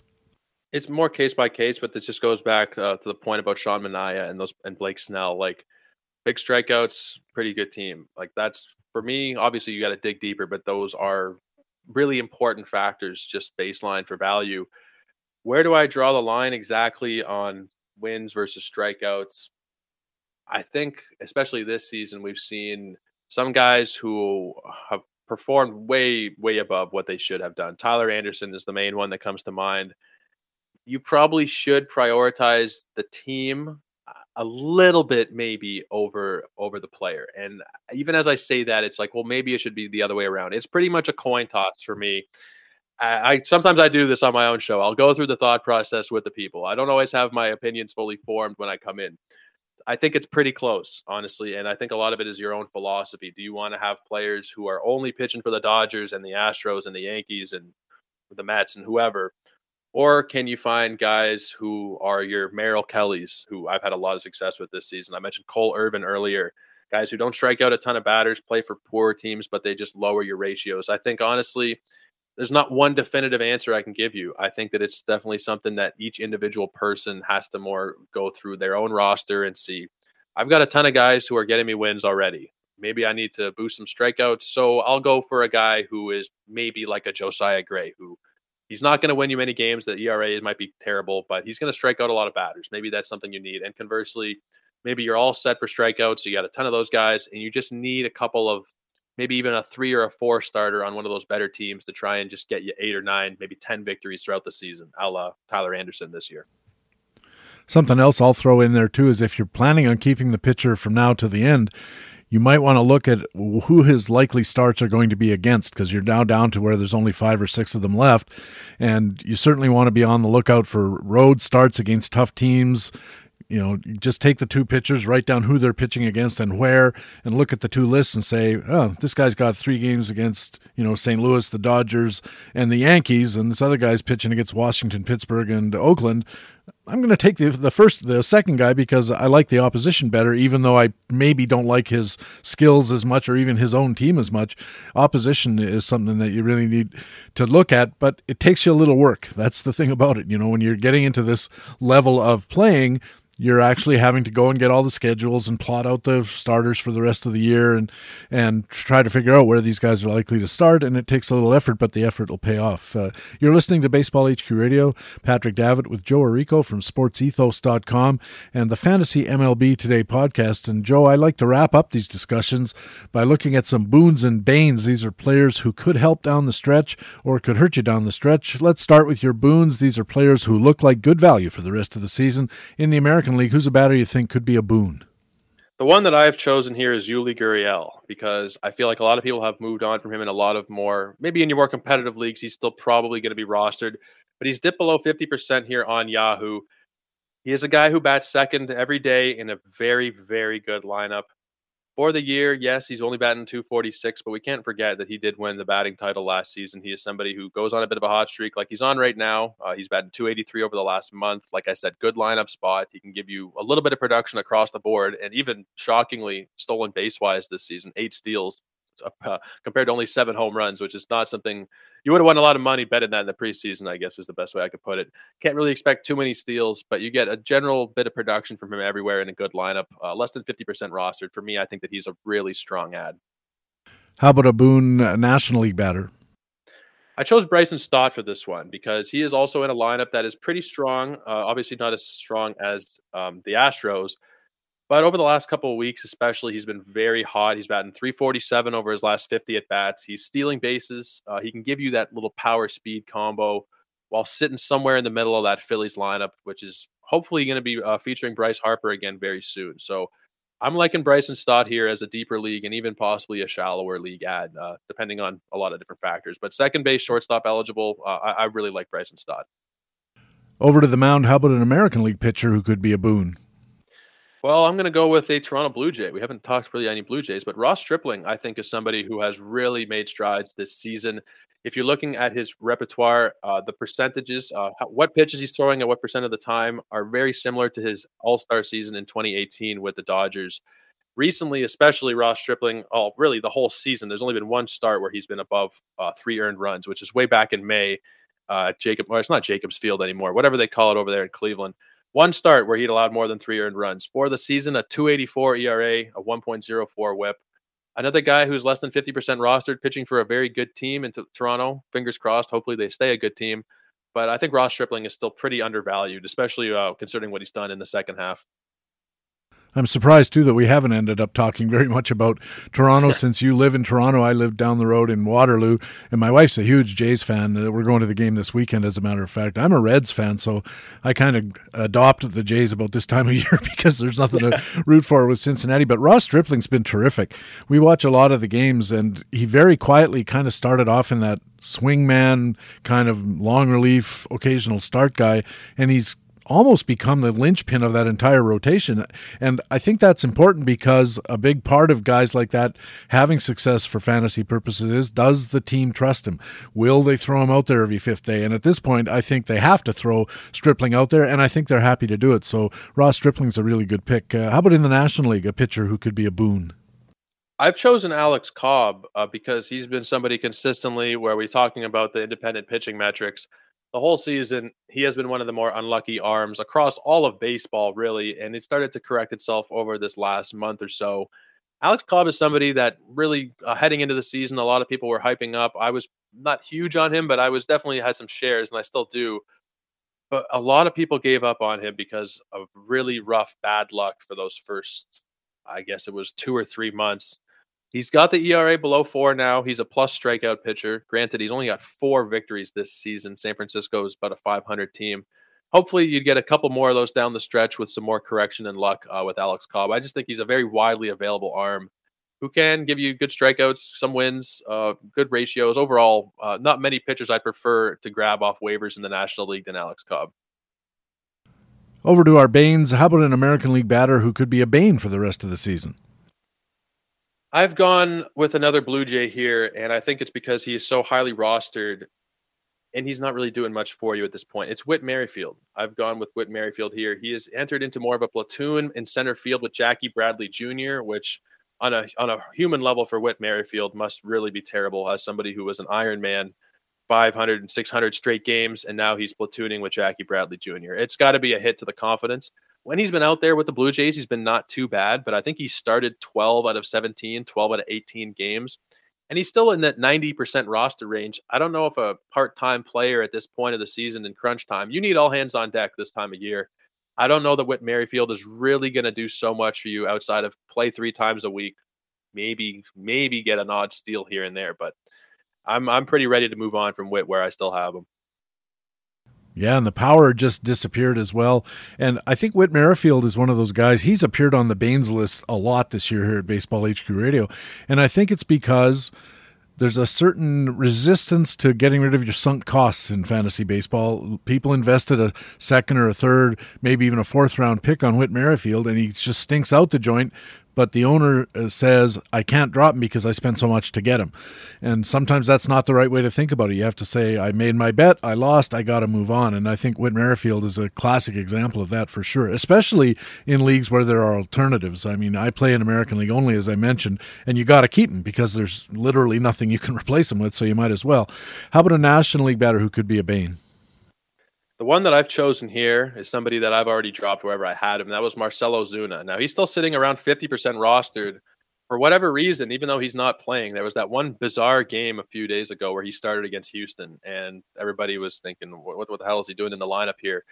He's been outcast, but he was in the lineup for that one game, and that's all he's played now going back. It was August 21st, and that's the only game he's played now since August the 15th. So he's not in your lineups. He's not playing. He's being dropped. People are starting to move on from him, but he's still sitting around 50% rostered.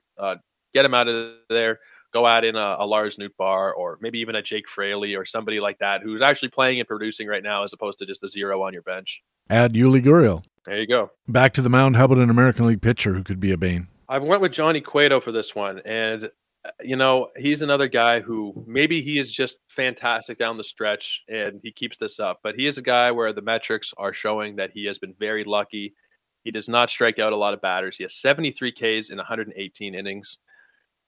Wins are going to be kind of hit and miss, you'd figure, on the White Sox. I think that a lot of people are going to start him. A lot of people are adding him already. He's about 60% rostered because of how strong he's been recently. But he is also a guy who you cannot rely on as far as you could throw him, I think, in these playoff matchups. All it takes is one bad outing for your season to be derailed at this point. And Johnny Cueto is very rostered and very capable of having a stinker here down the stretch. And finally, how about a National League pitcher who could be a bane? Similarly, I'm not so worried about him, but if I had to choose one here, I would go with Eric Lauer because, yes, he is another guy who has put up some good numbers, especially these last two starts were good against the Dodgers, but he is also a guy where the expected stats and the independent pitching stats are a lot higher than the surface numbers. So everybody's going to be starting him down the stretch, especially after two strong starts against the Dodgers. I just worry a little bit about, first of all, how far will the Brewers push him? They're not playing for much this season. They showed us that when they were in first place and they traded Josh Hader. Granted, Hader hasn't been great, but they're now 6 games out of first. I don't know that they're playing for much this season. Will they be pushing Eric Lauer down the stretch to go 6-7 innings in those last few weeks of the season? I have a hard time seeing that. I think that he might be a bit of a booby trap here down the stretch. Joe Orico's Boons, Yuli Gurriel of Houston, Bryson Stott of Philly, Ross Stripling of the Blue Jays, Alex Cobb of San Francisco, his banes, Whit Merrifield of the Jays, Marcell Ozuna of Atlanta, Johnny Cueto of the White Sox, and Eric Lauer of Milwaukee. Joe, remind our listeners where they can keep up with your work. First off, I want to say thank you so much for having me on, Patrick. It was great speaking with you again, and we're going to do it again on my show soon, I promise. But you guys can find me over on Twitter. I'm at Joe Orico99. JOEORRICO 99. That's where all of my stuff is posted out from, my podcast, my weekend articles. I do some stuff on Twitter when I have the time as well. Everything is over there. And also go check out sportsethos.com. That's where our other content is posted out: baseball, basketball, football. There's premium content if you guys are into fantasy or just even team content. There's a bunch of stuff. So sportsethos.com and on Twitter at Joe Orico99. Those are the places to find me. Why 99? I'm born in 1999. Oh, okay. I was going to say, I just doubted that there was 98 other Joe Oricos that you had to stand in lineup behind, or I wondered if it was Aaron Judge or Wayne Gretzky kind of thing. There's actually another Joe Orico who does fantasy work. He works, I believe, with Fantasy Pros on the football side. No kidding. We connected on Twitter. I didn't think I'd find somebody else in this niche world we live in who has the same name as mine exactly, but you never know. You never know what you're going to find. It's a small world. Gosh, I'm glad that this Joe Orico could join us today. Joe, thanks a million for helping us out. I hope to see you at First Pitch Arizona if you're going. And other than that, I hope to make an appearance on your show before the season's over. That'd be lots of fun. It'd be great to be on the other side of the mic.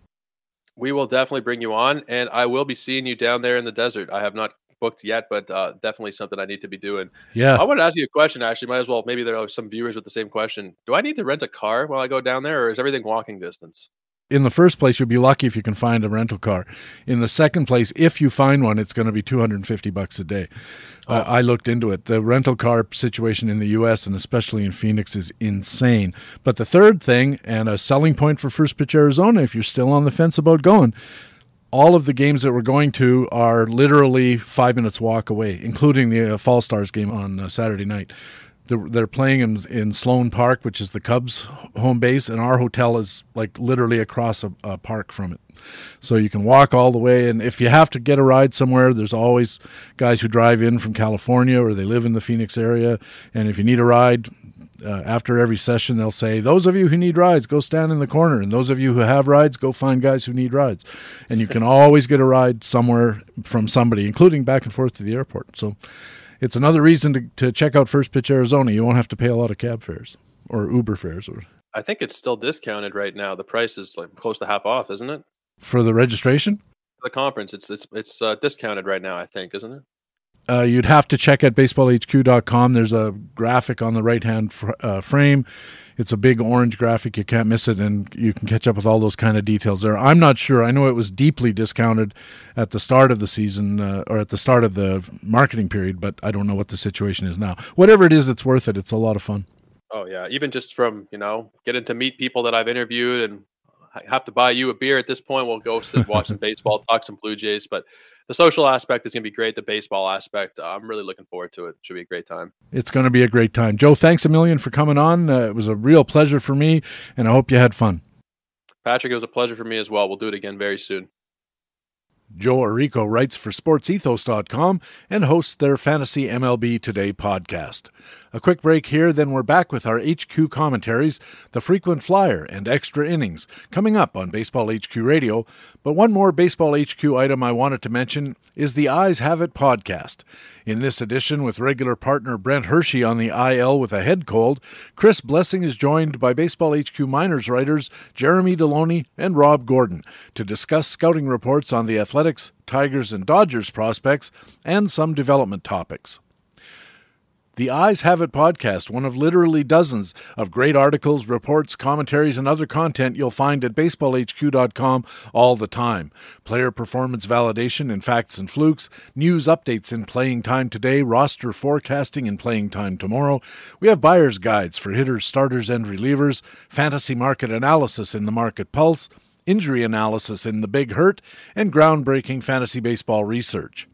As well, we have tools like the player projections updated every day, depth charts, daily dashboards, pitcher matchups planners, bullpen indicators, batter consistency reports, complete pitcher PQS logs, potential surgers and faders, and other leading indicators for hitters and pitchers. So when you add it all up, expert content plus tools you can use to improve your teams and win your leagues. And they're why we call our site the best fantasy baseball website in the business. Baseball HQ Radio.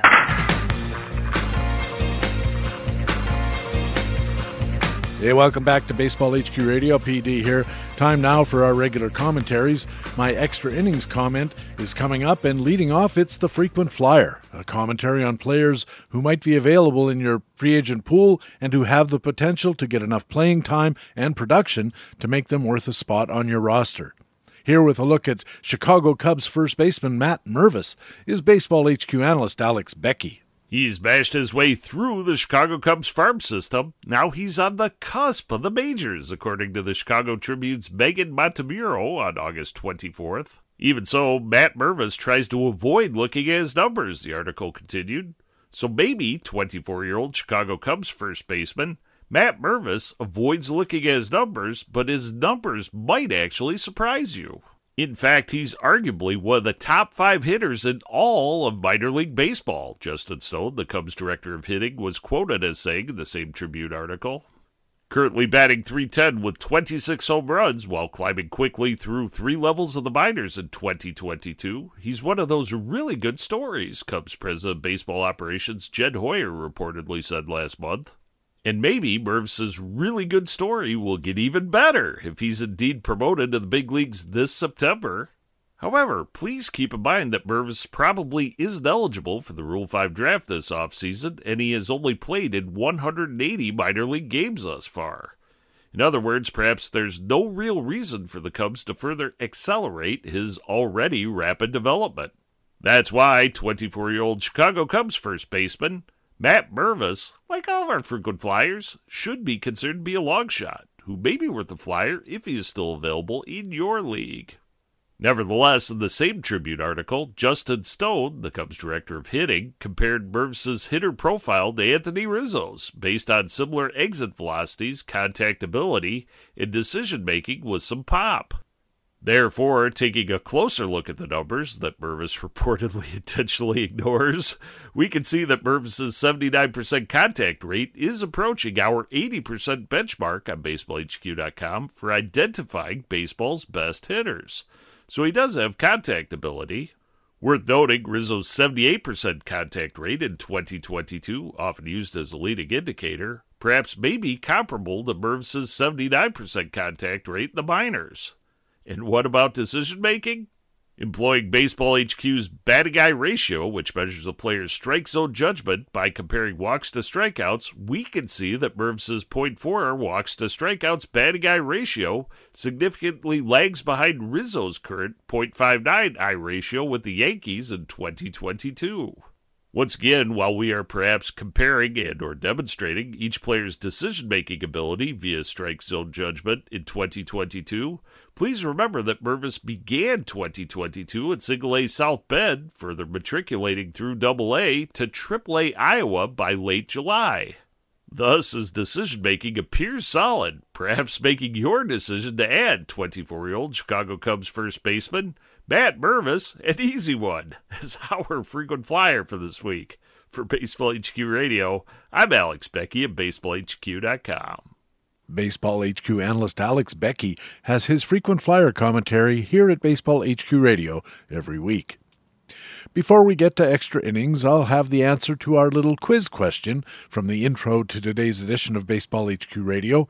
Which reliever, meaning a full-time, zero-starts reliever, in the post-1976 free agency era had 30 combined wins over 2 consecutive seasons and 51 combined saves with 2 different teams?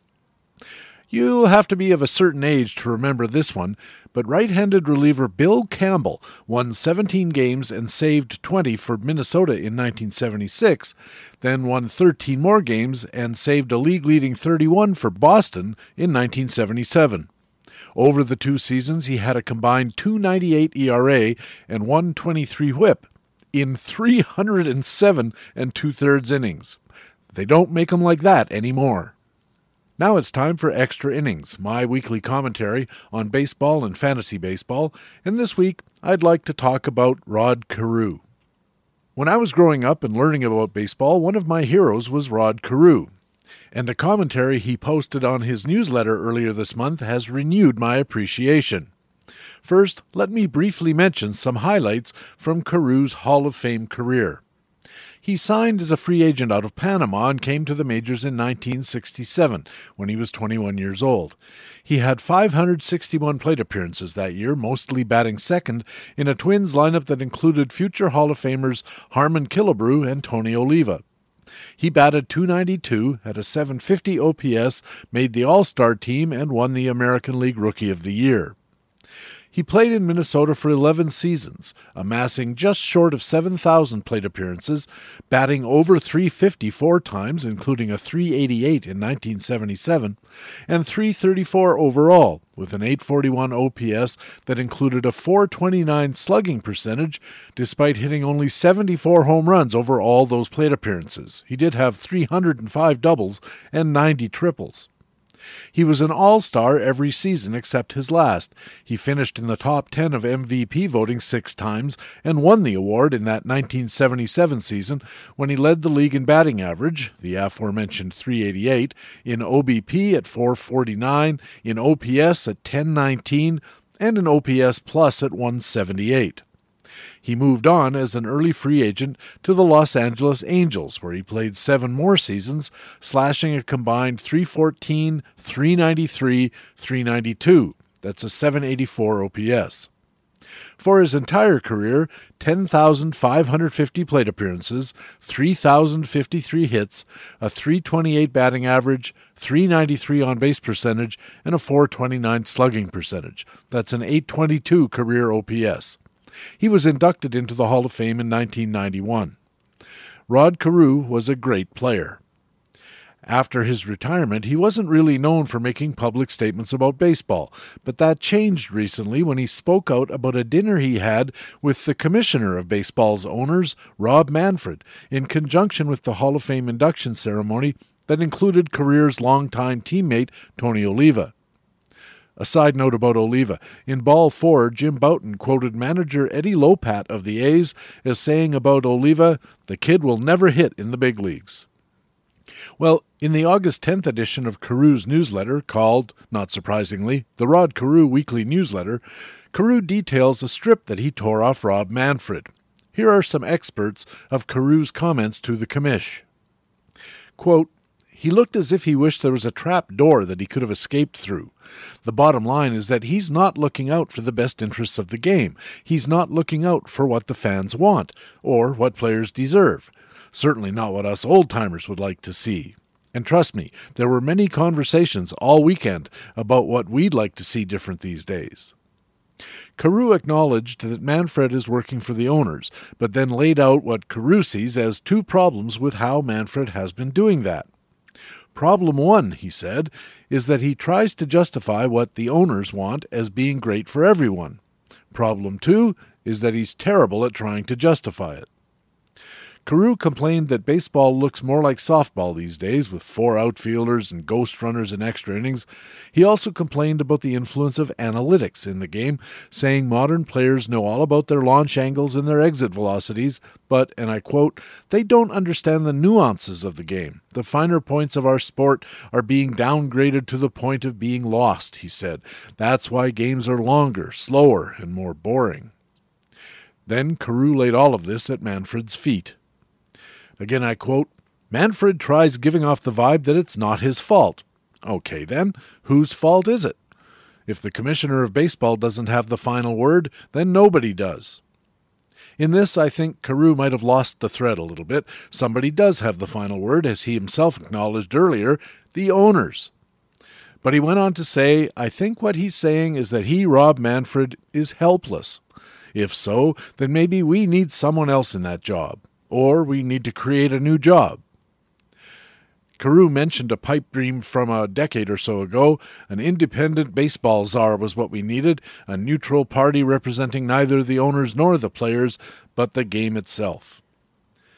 Carew wrapped up by acknowledging that times change, and agreed that baseball in 2022 shouldn't look like it did from 1967 through 85 when he was playing, or even from 92 through 2001 when he was coaching. And again I quote, "But we need to make sure that this version of different is also better," he said, "because I don't think it is. And many of the 50-something Hall of Famers in that room with the commissioner agree with me."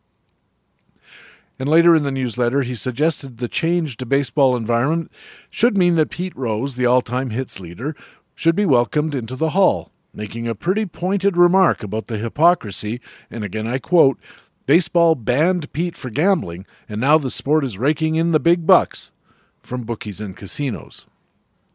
Now, I don't necessarily agree with Rod Carew about everything.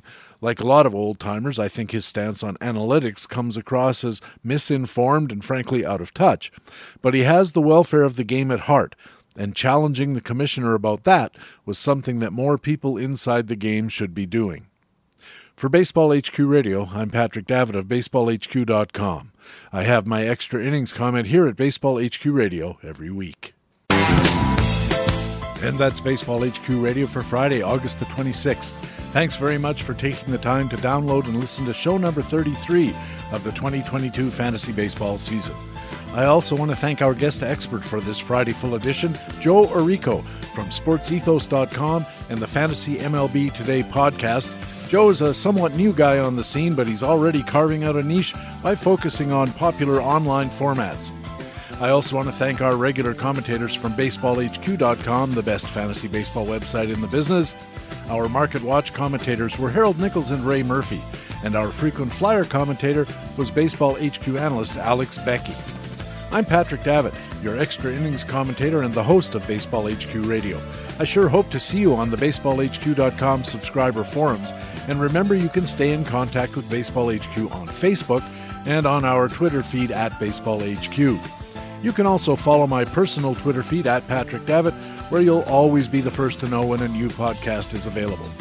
Please tell your friends about Baseball HQ Radio. Take a second to go to Apple Podcasts or Spotify, Google, Pocket Cast, wherever you catch your pods, and leave Baseball HQ Radio a good review and a rating. It helps us find new listeners, and that helps us keep the podcast going. If your podgetter of choice doesn't find Baseball HQ Radio, please let us know about that or anything else on your mind by emailing bhqradio@gmail.com. Thanks again for listening. We'll be back again next Friday with another Friday Full Edition featuring an expert interview with Rob DiPietro from the Pull Hitter podcast, as well as all the usual great stuff, our National League and American League news analysis, our Baseball HQ commentaries, and Rob DiPietro on next Friday's Full Edition of the podcast with Fantasy Baseball Intelligence for Winners. It is Baseball HQ Radio. We'll talk with you again on Friday, and for now, so long.